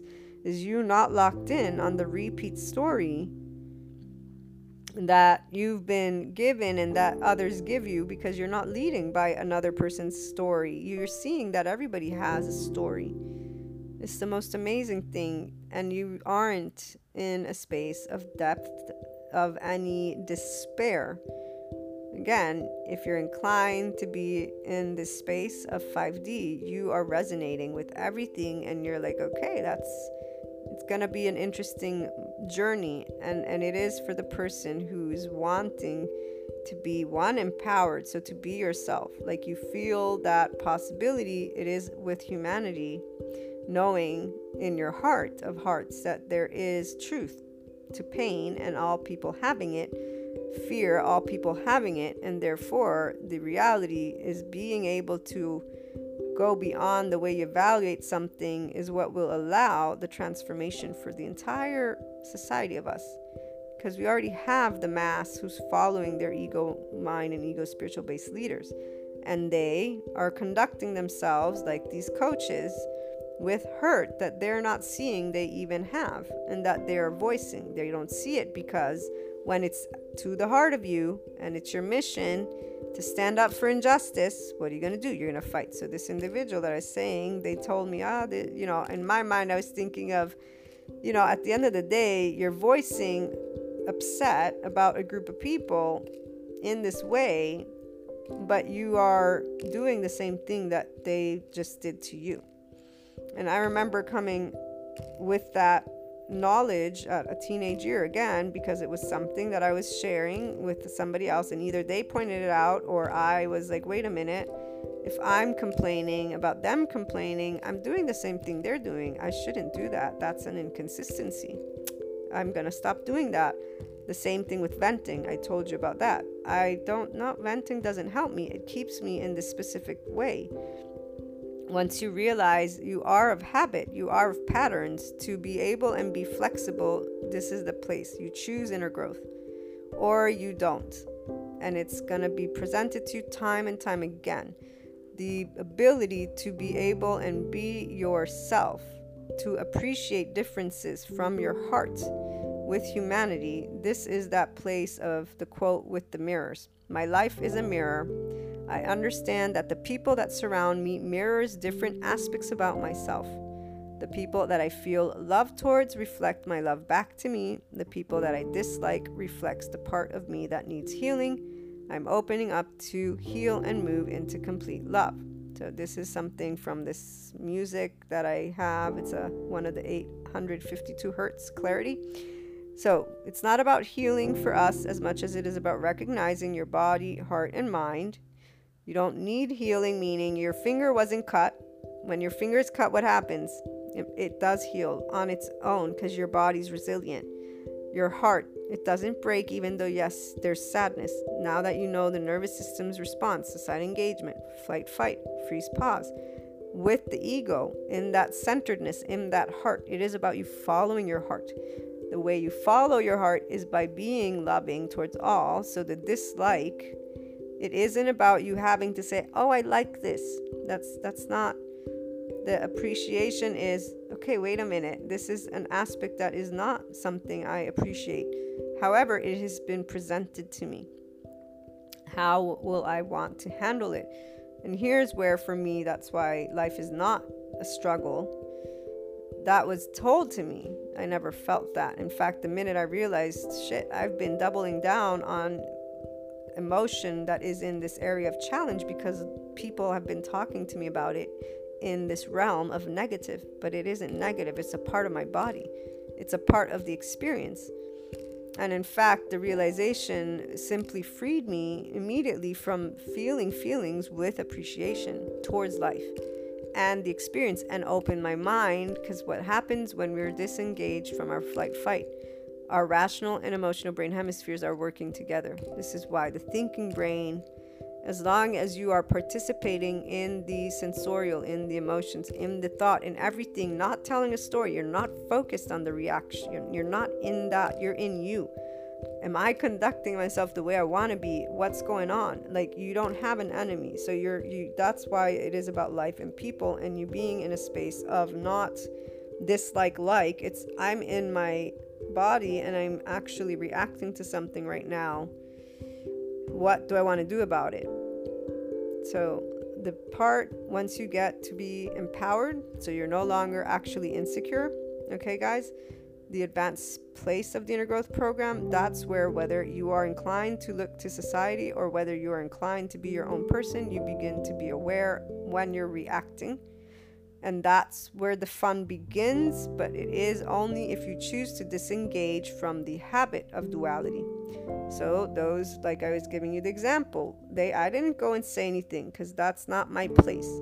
I'm not here to tell people who to be. None of us should be in that space unless you're still in the ego mind and ego spiritual based place and you're wanting to be that type of leader. If you think that you know what's best for other people, you will keep voicing your information instead of sharing it with people and respecting everyone's journey. So sharing, coexisting is different. We support each other to be ourselves. We have a space of you are welcome. We are all welcome. No one here will judge you ever. And if we do, we will apologize. And actually, if it even comes forth, you know it. And you'll be like, sorry, I'm sharing my side of things because this is how I feel about it. Like, you actually know. When I talk about leadership and my disappointment, I share with you guys that I know my heart is still very much in a place of disappointment. And when I begin to get passionate, it's because I see the limits they're creating on human beings to allow them to be themselves. I recognize it, and I know that that's in my sight, my peripheral view. It's Maria's way of seeing how the world can be a better place. And I always make sure to then get back to the examples, right? And to stay focused on here's how you can keep going into neutrality, into the infinite space, but here's what I have as a feeling. So you get to know a little bit more of the personal aspects as well. Because of course I have preferences. My preferences are that people would be transparent with each other and honest, but that transparency requires the person to know themselves. And most people, they're shut off from that heart and gut because they're really tuning in, and they have been since the teenage years, to outside of them. And they found their identity in a facade. And anytime they're presenting something deeper, the person doesn't think of it. So, and here's another side note. So one, with this person, again, I was having a conversation. I'm there to support and coexist, not tell people what to be. But what I remembered was, I remember that moment when I learned this is not something I'm going to do because it's inconsistent. If others have something to share, that's something they're feeling. It's not my place to think of them as being complaining, not complaining. That's the part of judgment. And so thinking that I know what's just for them or not just for them. And again, my immediate family, my twin sister, my mother, and my younger sister, they're always telling me things. And even though I will, again, explain to them when they share, I do know I know what to tell people when I meet them about myself, thanks to my family. I know who I am thanks to them pointing out those things. When you're empowered, meaning you accept who you are, meaning you're going to allow yourself to be yourself, you do so without any resentment towards anybody. You actually even have fun using those terms you've been called, if you will. This is that space. Nobody's taking anything personally if you're empowered. And not everybody is. In fact, many people don't realize they're imposing their way and their sensitivity on each other.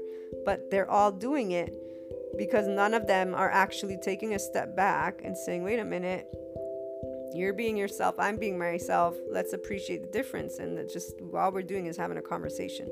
The emotions that get upset are the flight fight. That's the reactiveness of the egos. This is why they're all insecure, and then they find their ego group. So that group is like, we're the best, we're the ones who were hurt, we're the ones who need this, you're assholes. And that is simply a repeat dynamic from when you were a child to now on a bigger scale.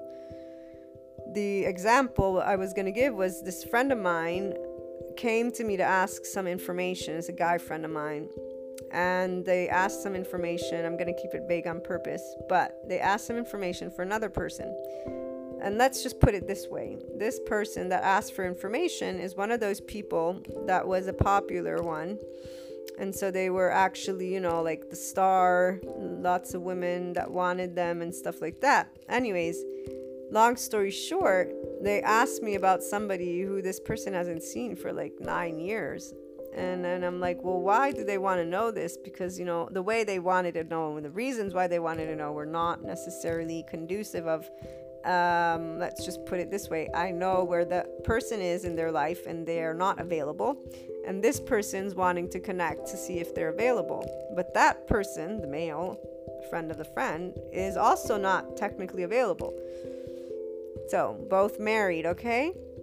And they haven't been in contact for 10 years now. So, why are you reminiscing of your old life in this way? Instead of being satisfied with where you're at, and so what I'm trying to get at here is that being yourself, like this person chose a life and now they're seeking out some other human being because they're reliving what they would want to live now. This is where when society's strung you along because you've chosen to do things based on the external, there are two ways to handle this. Those who will stay locked in this not seeing that they have choices, which involves taking ownership versus doing that.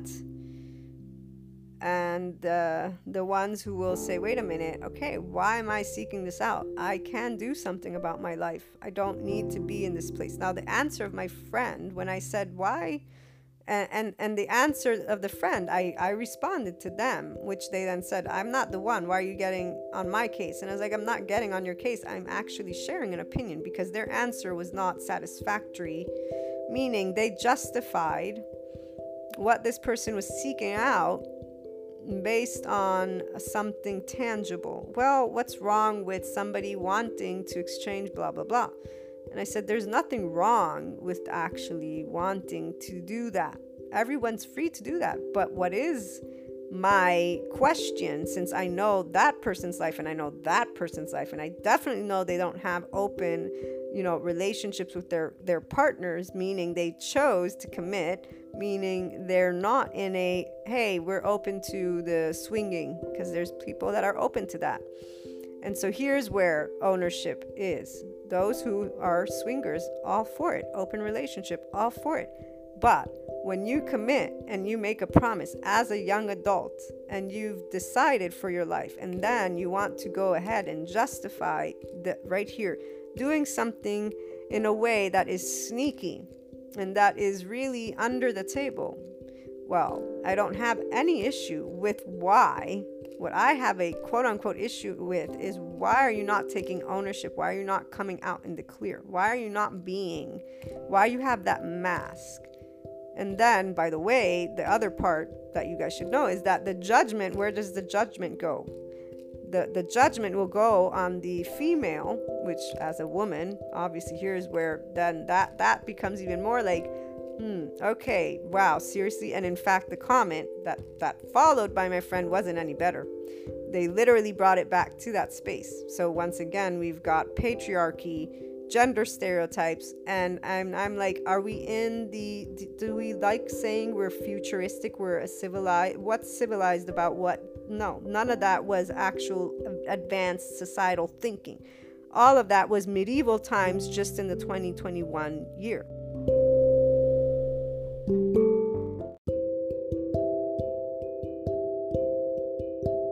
This is like, they're being themselves for sure.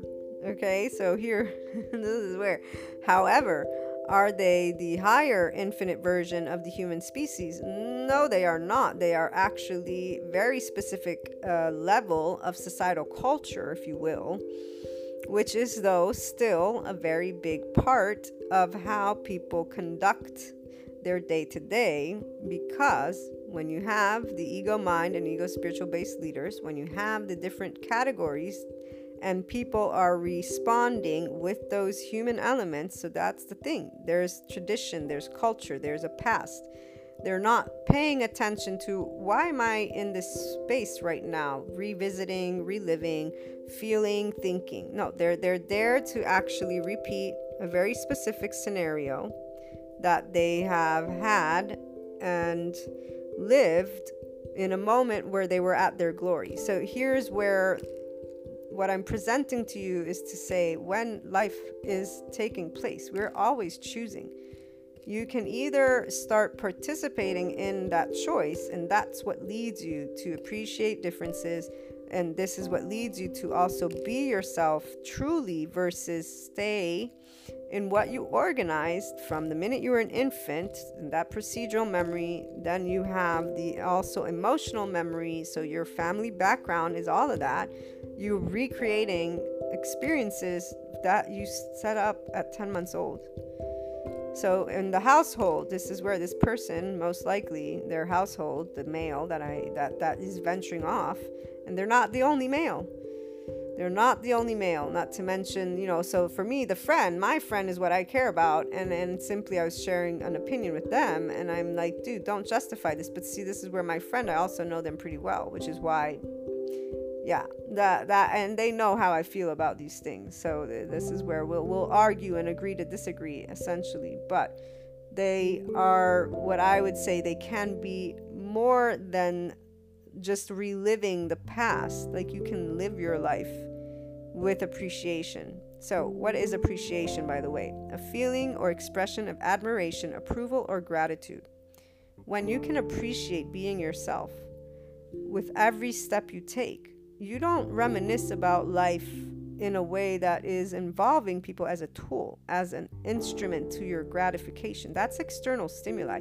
This person's way of talking about this woman who I know, that, I'm not going into details, and it has nothing to do with the choice of words or their person, even though I was laughing about that choice of words because I was thinking about my gender and language class that I took in college for my bachelor's in political science, and I still remember a lot of words for women went through this transformation and eventually led to prostitute. So this sexualization, and again, as a woman, it's not something that I am, nobody's a tool.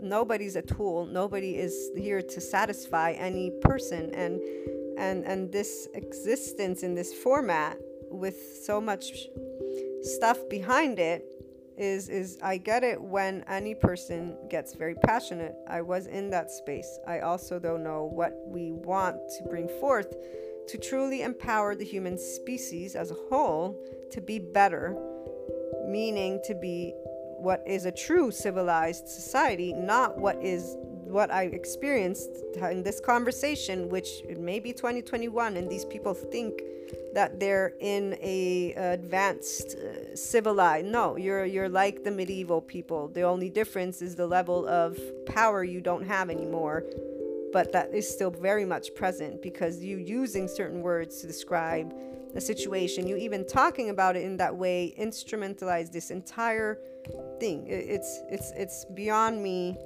when people dehumanize other people and create them as this thing. So again, that aspect though is very much discussed by psychologists when a person is not whole, when they are stimulated from the external, which, as we know and understand at this point, with the body element being so important, that helplessness, the ego, the emotional body shutting down in areas and in ways, meaning when there are overwhelmed sensations that we don't get guided to and get supported, they reflect in our behavior with each other. But there's not only that.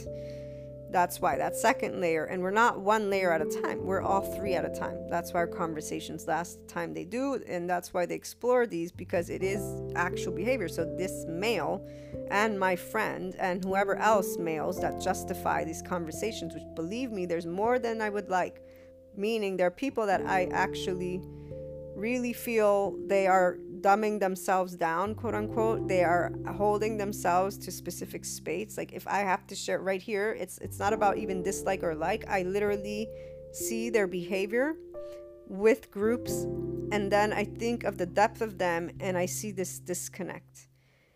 And my heart is like, wow. And then I have to take this is that step back, remembering everyone has their reasons, and there's all of the identity, the human elements, and societal construct, the mass, popular psychology. So with that whole narcissist empath dynamic, and there we have those repeat 10 conversations with those 10, because really it's a handful.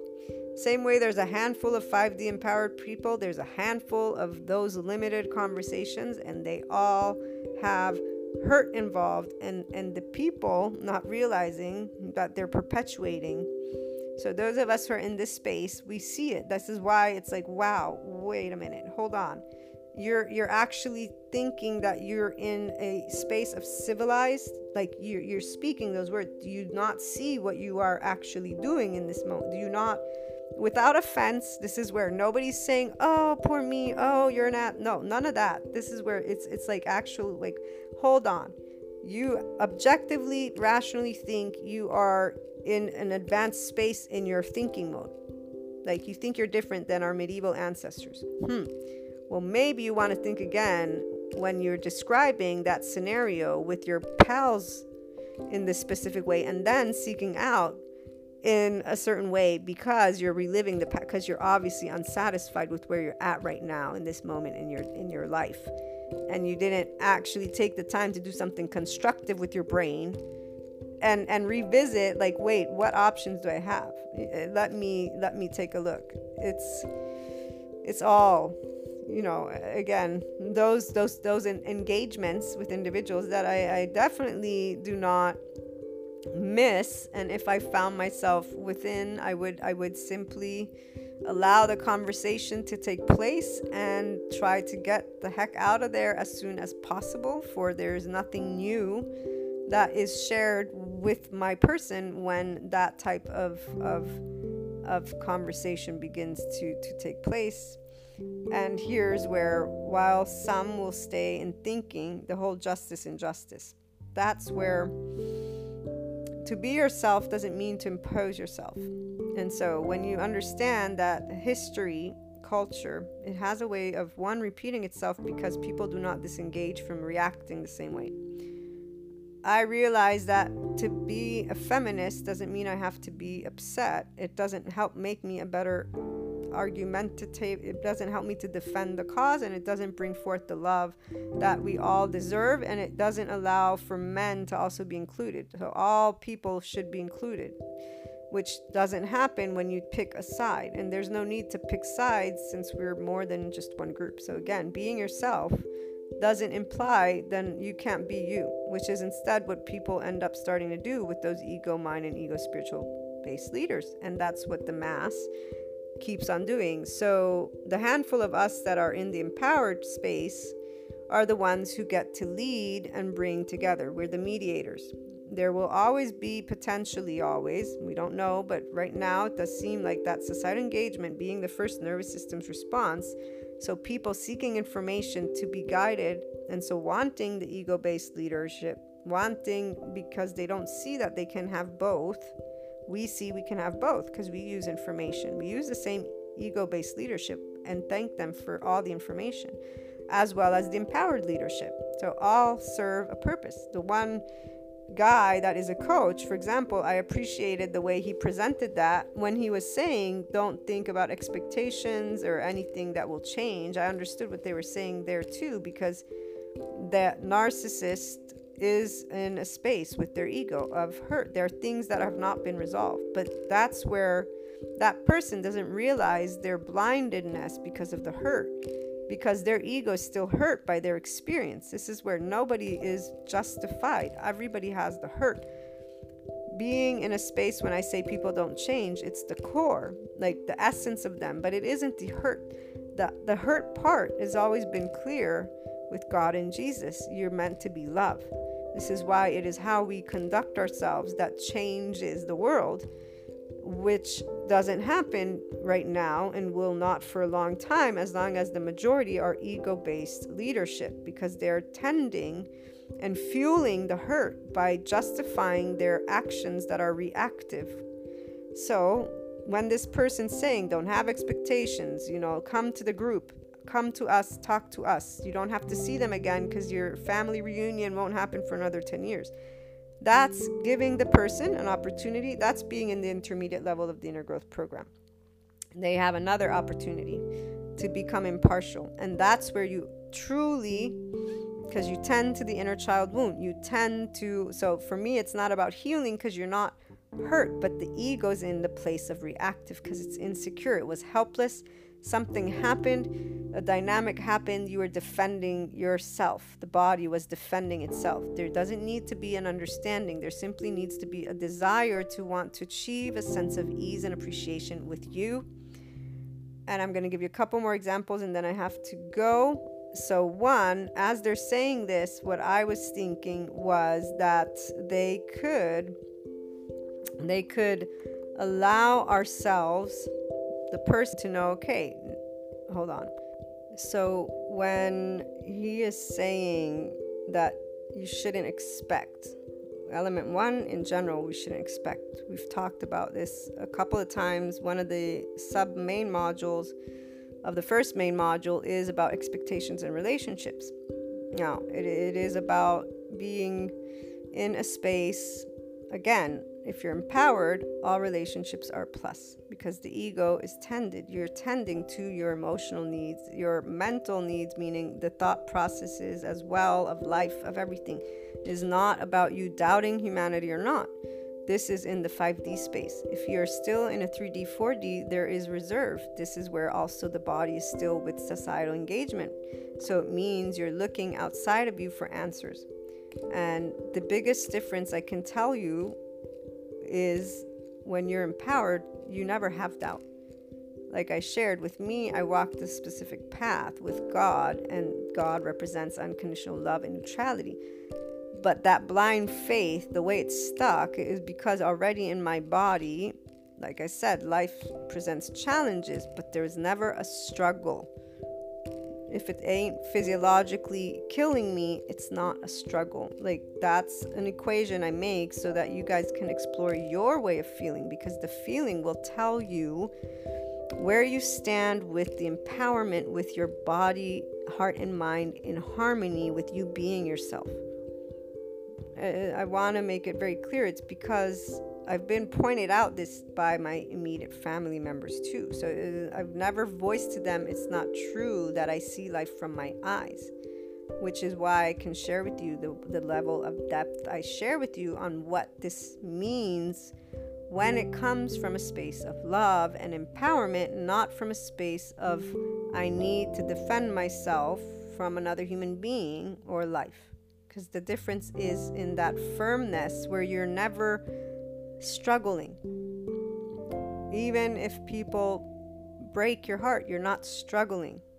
And so it began with faith for me, but it became so much more because of the understanding that I gained as I looked to help humanity. That was my pursuit. That is my pursuit. That is what I get to do with the online marketing and the inner growth mindset and journey and everything inspiring human potential content related.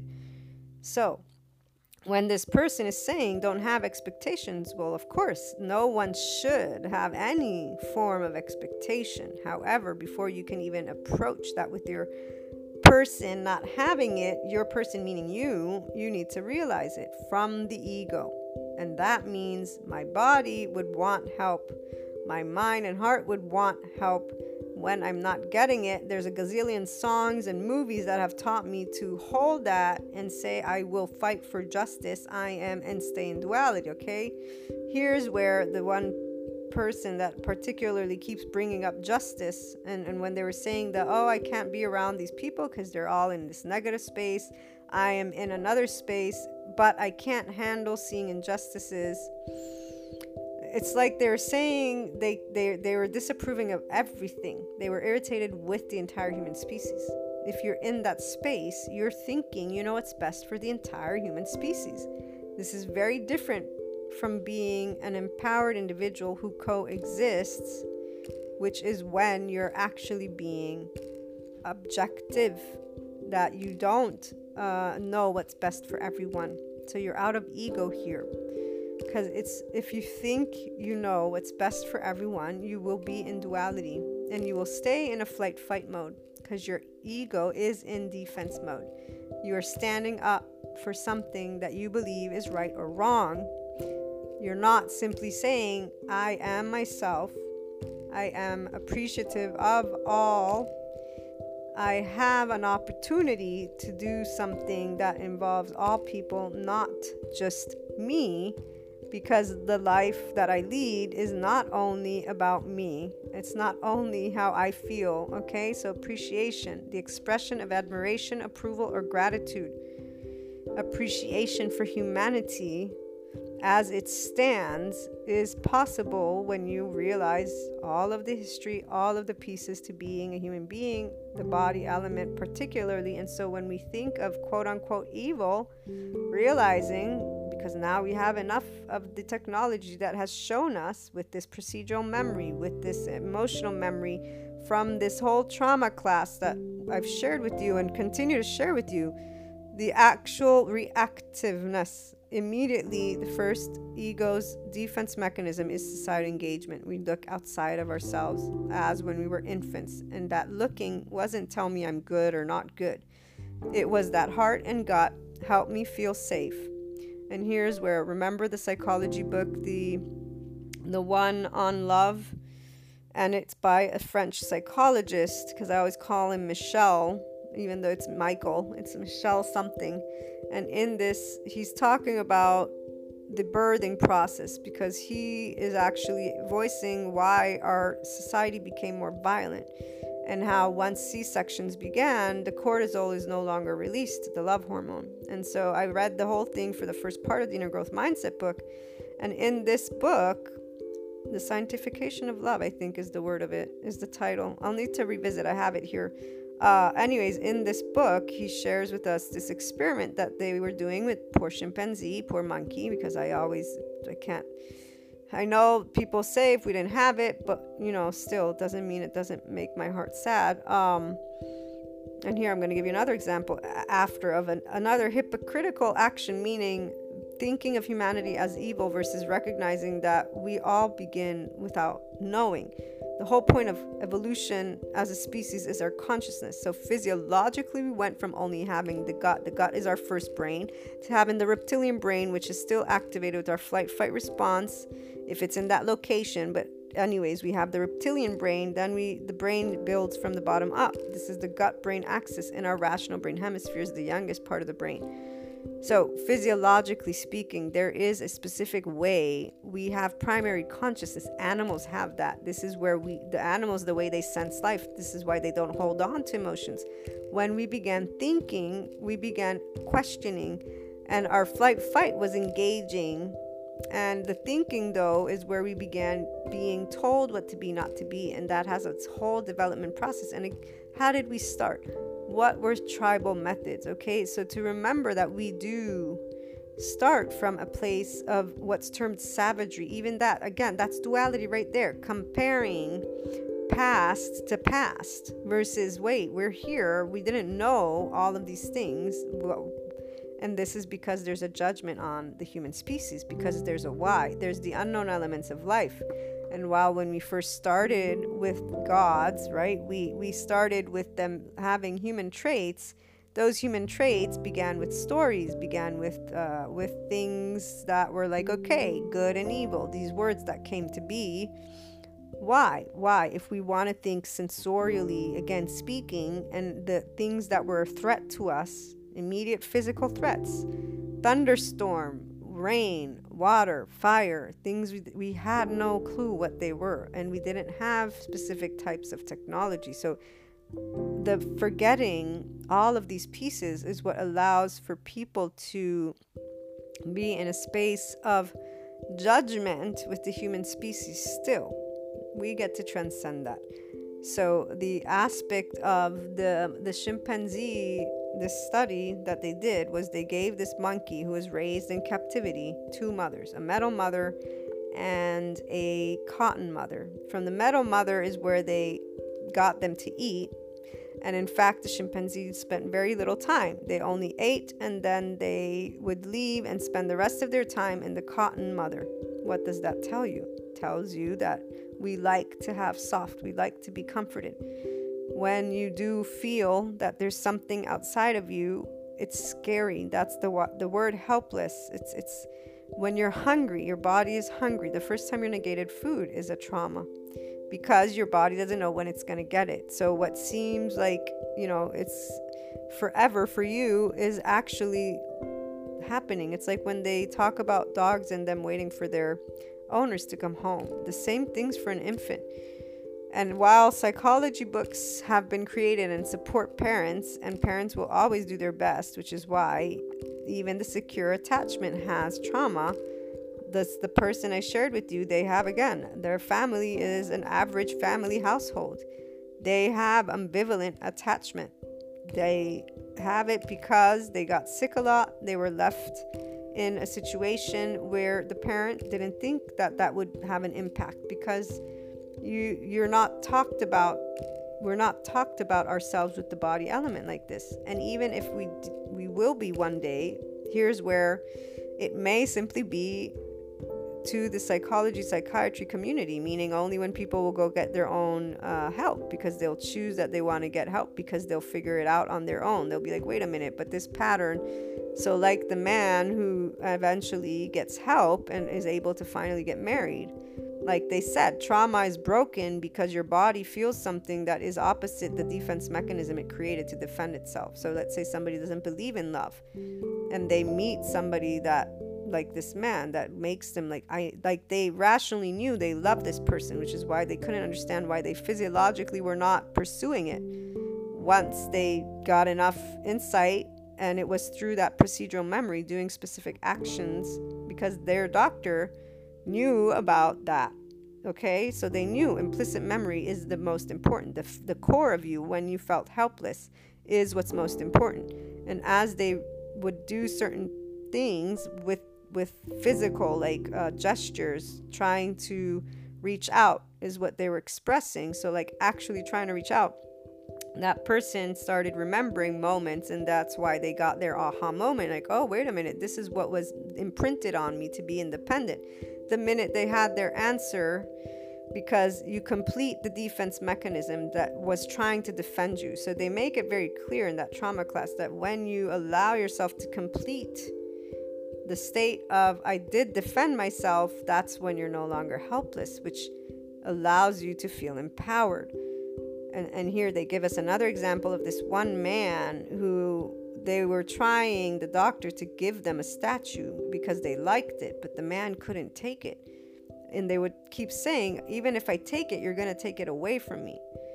Now, they didn't describe what would happen at the household, but the image that came to my mind is like a parent being mean. And even here, maybe they weren't being mean. Maybe they were just teasing them. It wasn't like an excessive, abusive household. I don't know, because everybody's subjective. But what image came to my mind is when a parent or somebody who's an adult is like, oh, here, and they'll tease you and they'll take something and then they'll keep doing it.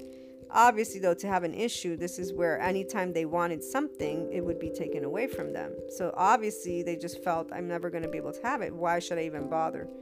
And so they would keep repeating to try and get this until they finally were able to take it. Because that's when you do the action, again, your body, your gut and your heart, you're no longer helpless. You're like, wow, I did this for myself. When you only lock things up in the trauma compartment with subconscious and conscious, which is where people stop with the popular psychology. So getting back to that narcissistic example that this person was giving to his community, I get it. He's saying, be the better person, don't expect anything. The way they're behaving nice is for the people, because having an insecure ego, the narcissist wants to appear the good person. Okay, and this is any insecure ego. That's why, to me, it makes me laugh when they talk about narcissists, because I would say most people have some narcissism. They may not be a full-blown, but they all do, unless they're aware of their ego and they're actually tending to it. Okay, and it's very distinct, and it always happens, by the way, even with that, again, the average person. Many times there are instances where they say something, do something, and I know that they're being in their ego. They're being assholes, quote unquote, because they're insecure. Because that moment something went wrong, something makes them feel less, and they're going to take it out on the person who is instigating that envy, that revenge. Remember, again, when the ego feels that it is not, it will want to feel it is. And anybody that reminds them what they're not is going to instigate, which means they're going to get even more upset with the person that has nothing to do with it. Because seeing is reminding of what they don't have and what they would want. And instead of addressing it, they're going in this other space. And when we only talk about it in good or bad terms, which is what that popular psychology does, when people are using the whole narcissist empath and just keeping the two roles, you're not actually tending to your ego, to the hurt, or transforming and transcending that, and therefore being the example of what comes after.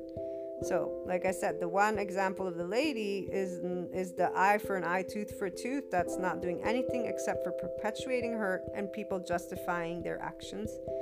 That second is better because they're saying remove yourself, know what to expect, know why, and just allow yourself to be the version of you that you want to be. There's no proving anything. You're never going to get that, thing to change. Come to the community. And here's what I have to say. No, people don't change, but it's their core, the heart of them, not the defense mechanism behaviors they acquired as helpless infants.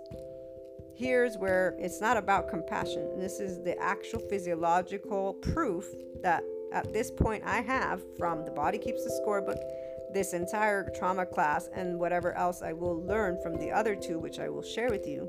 Physiologically speaking, the first ego's response when it's insecure, society engagement.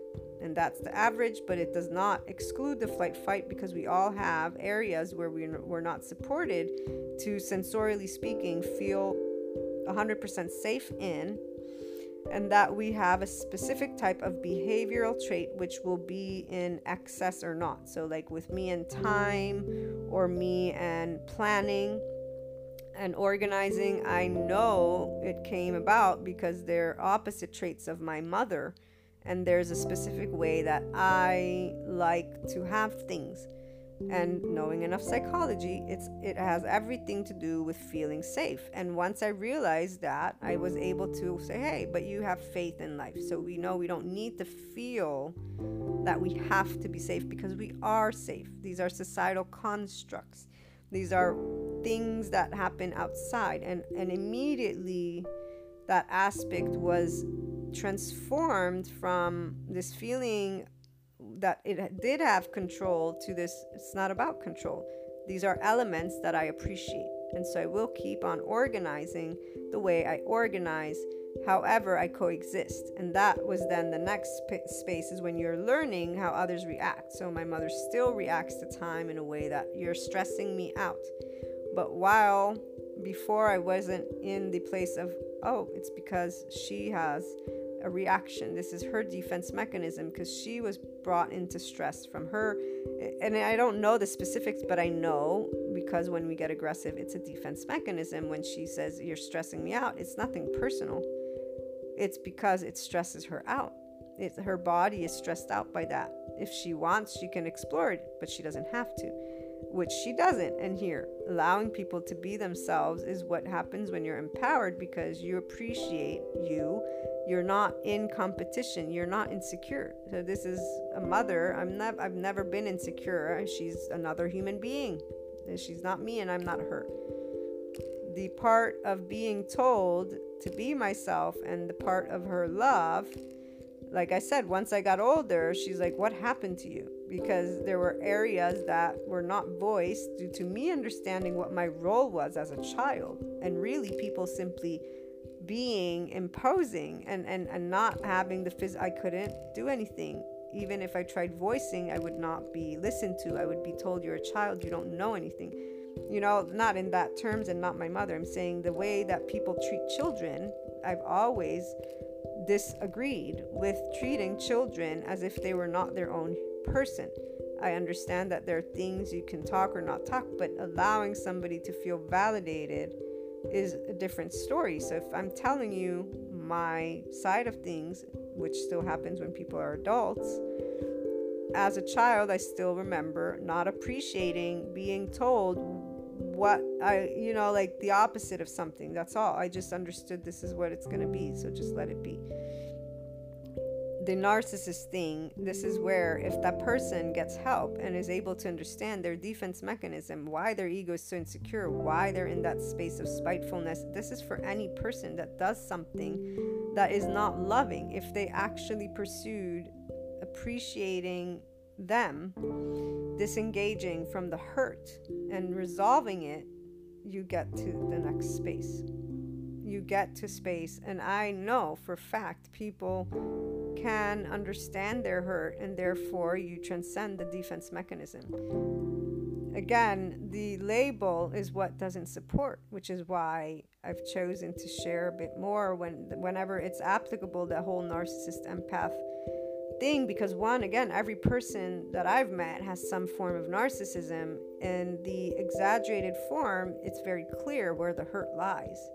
And it isn't by responding with aggression that you can actually support something to come to light. That's why this other coach is way better than the tit for tat coach lady.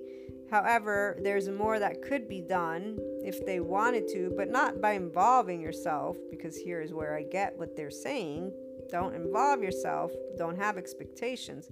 I'm saying to remove the label of a group of people that have been put in categories. Same thing goes for the sociopath, the psychopath, any of those categories of individuals who are in a space of not being welcome. Because when it comes to the mental health perspective, for example, that is right now, this is the month, I think, for advocacy and helping us to allow conversations, because there's not conversation about mental health with respect and a lot of other aspects. Here, all the individuals in this place, it's not inclusive of the narcissist when they say mental health. They're talking about people who have specific types of situations that are very much impactful on their interactions, on the average interaction with each other. So the person who goes through, I was watching about there's something schizophrenia, bipolar, depression. Those, I forget all the ones. Let's go take a look actually that way, since I have a little bit more time.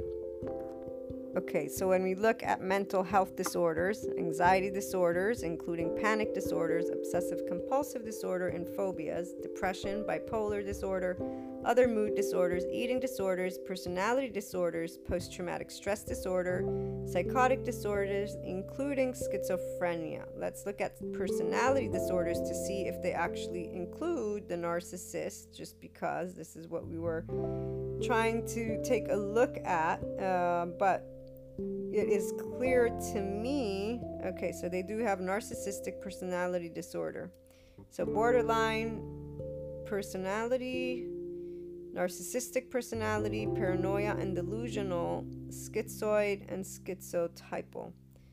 So we have those, and I wonder if they have sociopath and the other psychopath. But if it's all inclusive, all for it. From what I had read and understood, and maybe you, lovely community, can share more. I will actually have to ask also a person that I know who's involved in this. But to me, all individuals. So this is where creating an awareness for all individuals equally, with the neutrality to share with each other, is what can create. It's not only about being able to know, understand, and interact without the stigma.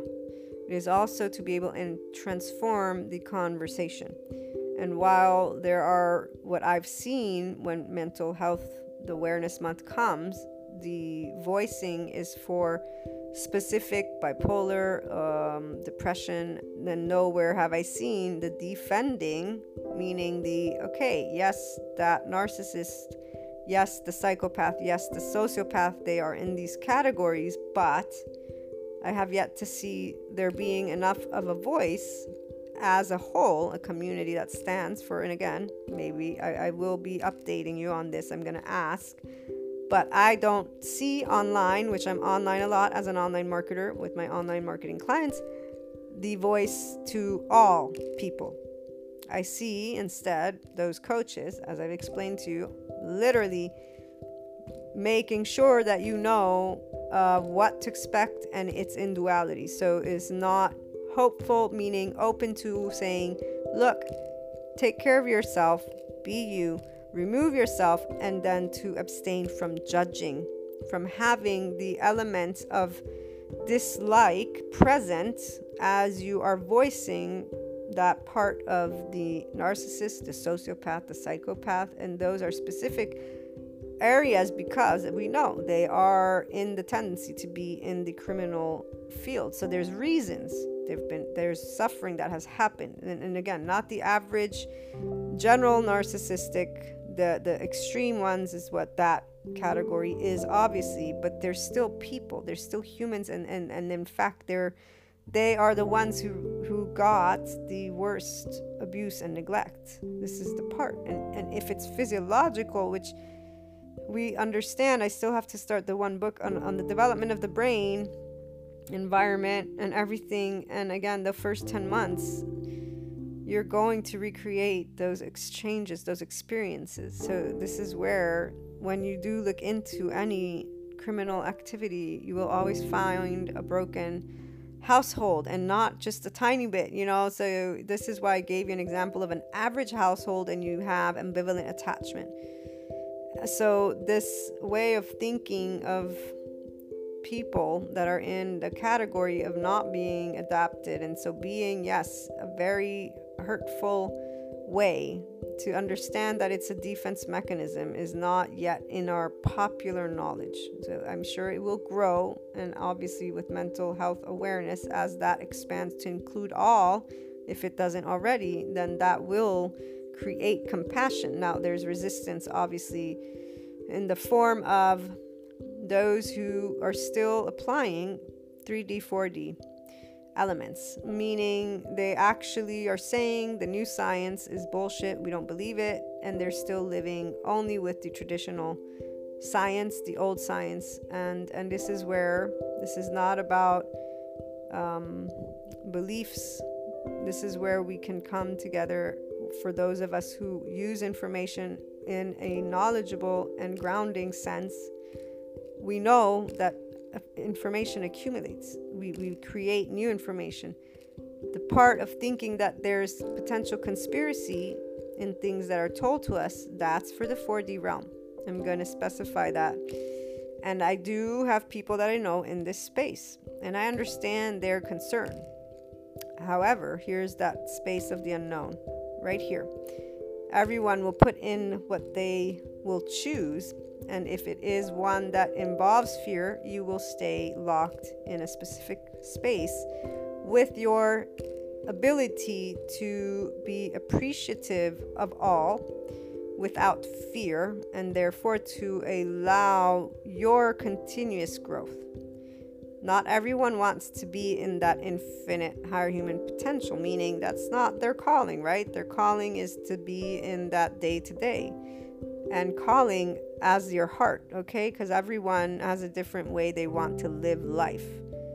Those who want to live it freely, but also to participate in making a difference, because that's the only reason you would want to conduct yourself as a human being with nothing but unconditional love and light. It's because that's actually what you want to do. Now, while others will talk about being in 5D space, and they will use that light with lightness and darkness, that's not unconditional love. That's why I'm making it clear. Light, by the way, is that vibration that we vibrate. And if you go and look up quantum physics, I still have yet to do this. I really need to do it so I can give you the data point. When you look at 3 dimension, 4 dimension, 5 dimension, they do go into light and the speed of light. And as we know, we do vibrate and we're affected by the Schumann resonance. And so the nervous system, when I told you about that astrologer who was saying this week, there's this going on, your nervous system is going to go through some stuff. I can say that it's always been that way for my panic attacks as I've been going through this whole ascension thing on my own with different sources. I definitely can tell you it's about mind over matter, one, but it is about being able to grow centeredness from your nervous system. So when I have the panic attacks, which luckily I haven't had anymore, and I'm thinking maybe I won't anymore, like I had the last major one, and so far, knock on wood. What I know is that every time it did happen, my faith, my trust, my ability to go beyond is what has kept me moving forward, as well as that information of the cellular makeup of our bodies. The body's resilient, the body's energy. I'm even now a Reiki master and specialized in distance healing, as you guys know. And I've been doing it with people. And so I had another session with this person, and even they're always fascinated the same way as that I'm not near them, and I pick up on specific physical aspects that they are having in the moment. And so we've chosen to record this, and I might want to do an episode with her. She's in Italy, but I definitely will want to do that to share with you that experience. Energy, we are energy, entanglement, just start looking it up. So light, it's the actual vibration, and it has everything to do with your nervous system. As you can learn to be in a space of neutrality and unconditional love with being yourself, it does involve society engagement. This is the important part before I let you go. It involves you being able to love who you are, and to also know that people in your life, because if you start choosing them based on how you feel, so they're a plus, meaning you have them because you trust. Trust meaning there's a resonance, not the part of expectations. That's where you get to keep growing. It's about being able to be transparent. It's about you conducting yourself in the way that you feel yourself, but also accepting to get to know others for who they are. And that's the place you can stay in duality and continue to hold areas where you'll say, no, this is what I won't. I will always call this a negative, and do the thing like, oh, this person, they're busting my balls today. I may think it slightly, but the minute I think it, I'm like, Maria, get out of your ego. Like I don't stay there, because because that's the truth.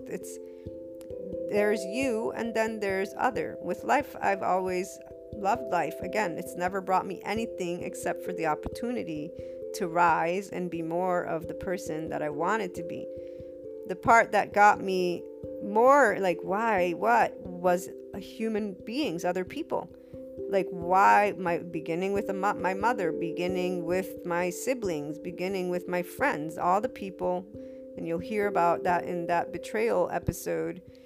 I knew it as it was happening, the biggest opportunity for me to be what I've always wanted to be. And the only part that I struggled with, how did they not see their own ego? Like, I'm being, honest and transparent. Why aren't they also being the same way?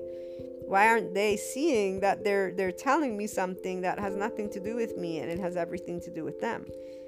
And so here's why it's important to be with people that you feel yourself. So it means you can express yourself, and still, like I was telling my friend yesterday, I will tell people what to expect.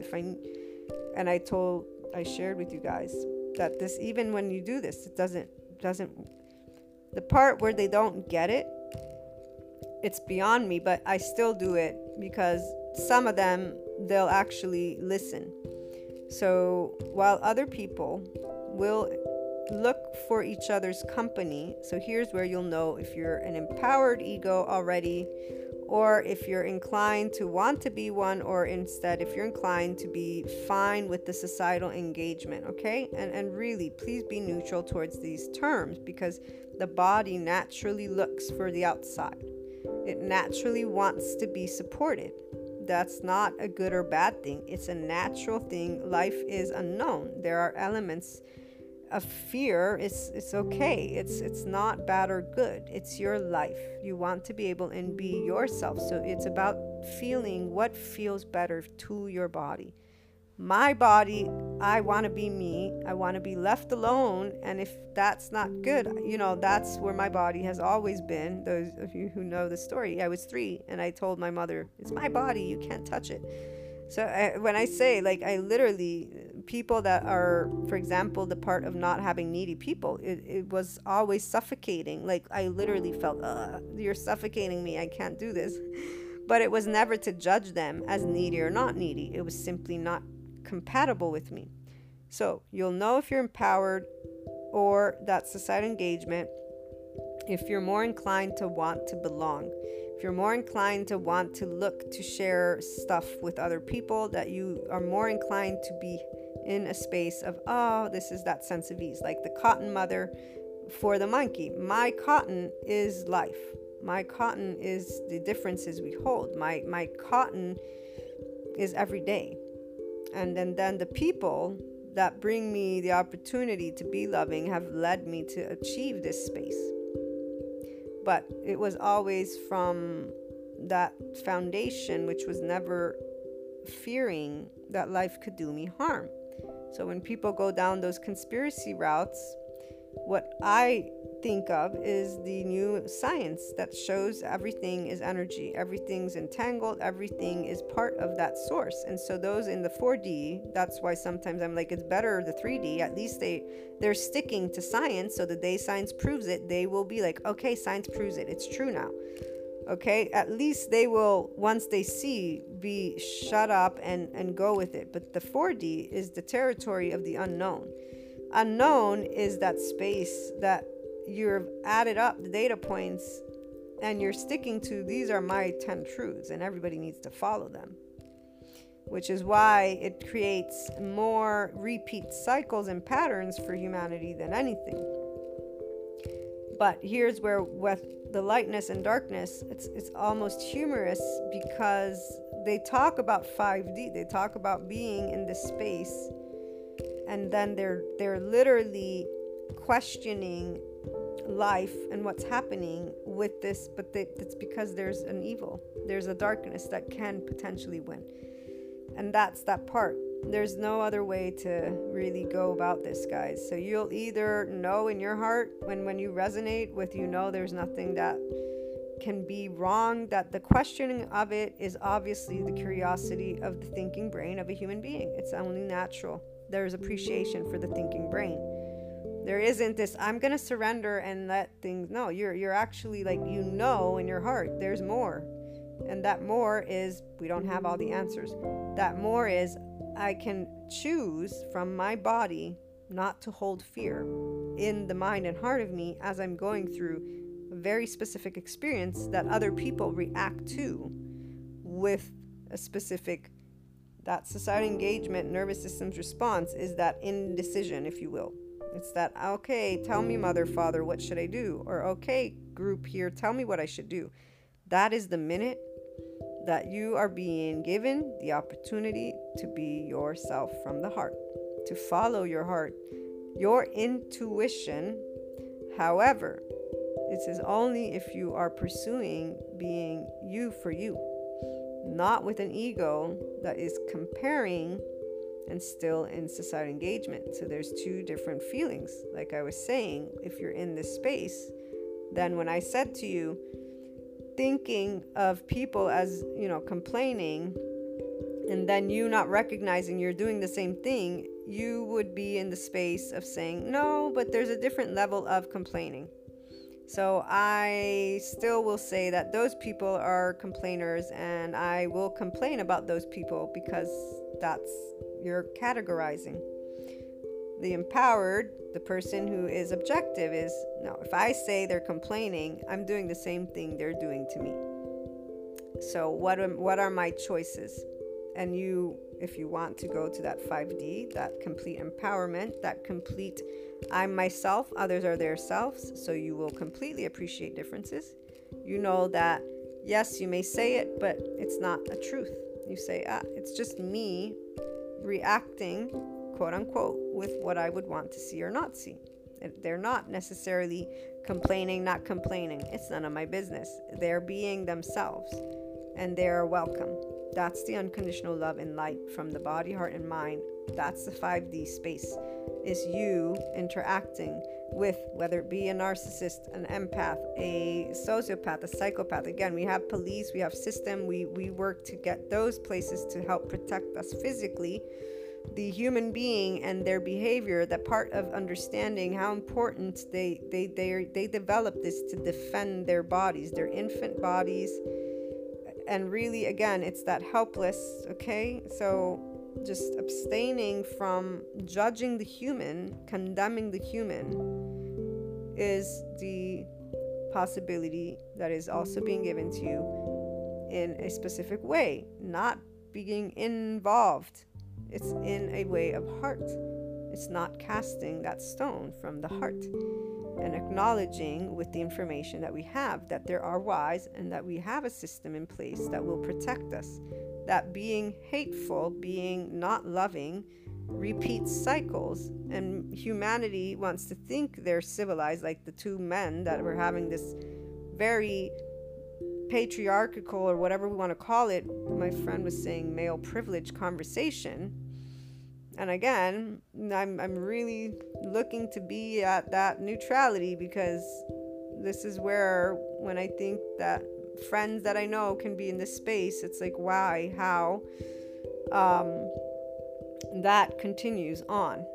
As long as we continue to justify speaking and thinking things in a certain way to ourselves, because that's how we like or not like. See the difference? So here again, being yourself is about appreciating you. You will feel that freedom when you stop having the societal engagement, so that feeling that you need or don't need the outside. But then there's the other space of also being able to transcend your very personal ideas of what should be or shouldn't be, and that too will lead you to the unknown elements of life, and that too will lead you to say, okay, do I choose that I believe that all will be okay, even though I know that I don't know?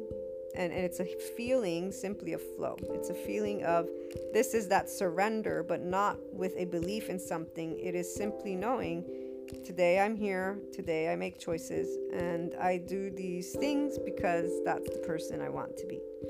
That's what speaks true to me. The struggle, quote unquote, it's not a struggle if you allow yourself to tune into you and to follow your heart. But it will stay a challenge and or / a struggle if you keep on looking outside of you without being aware that that's what you're doing. And I look forward to being back. I've kept you long enough. Again tomorrow. In the meantime, have a great day, guys.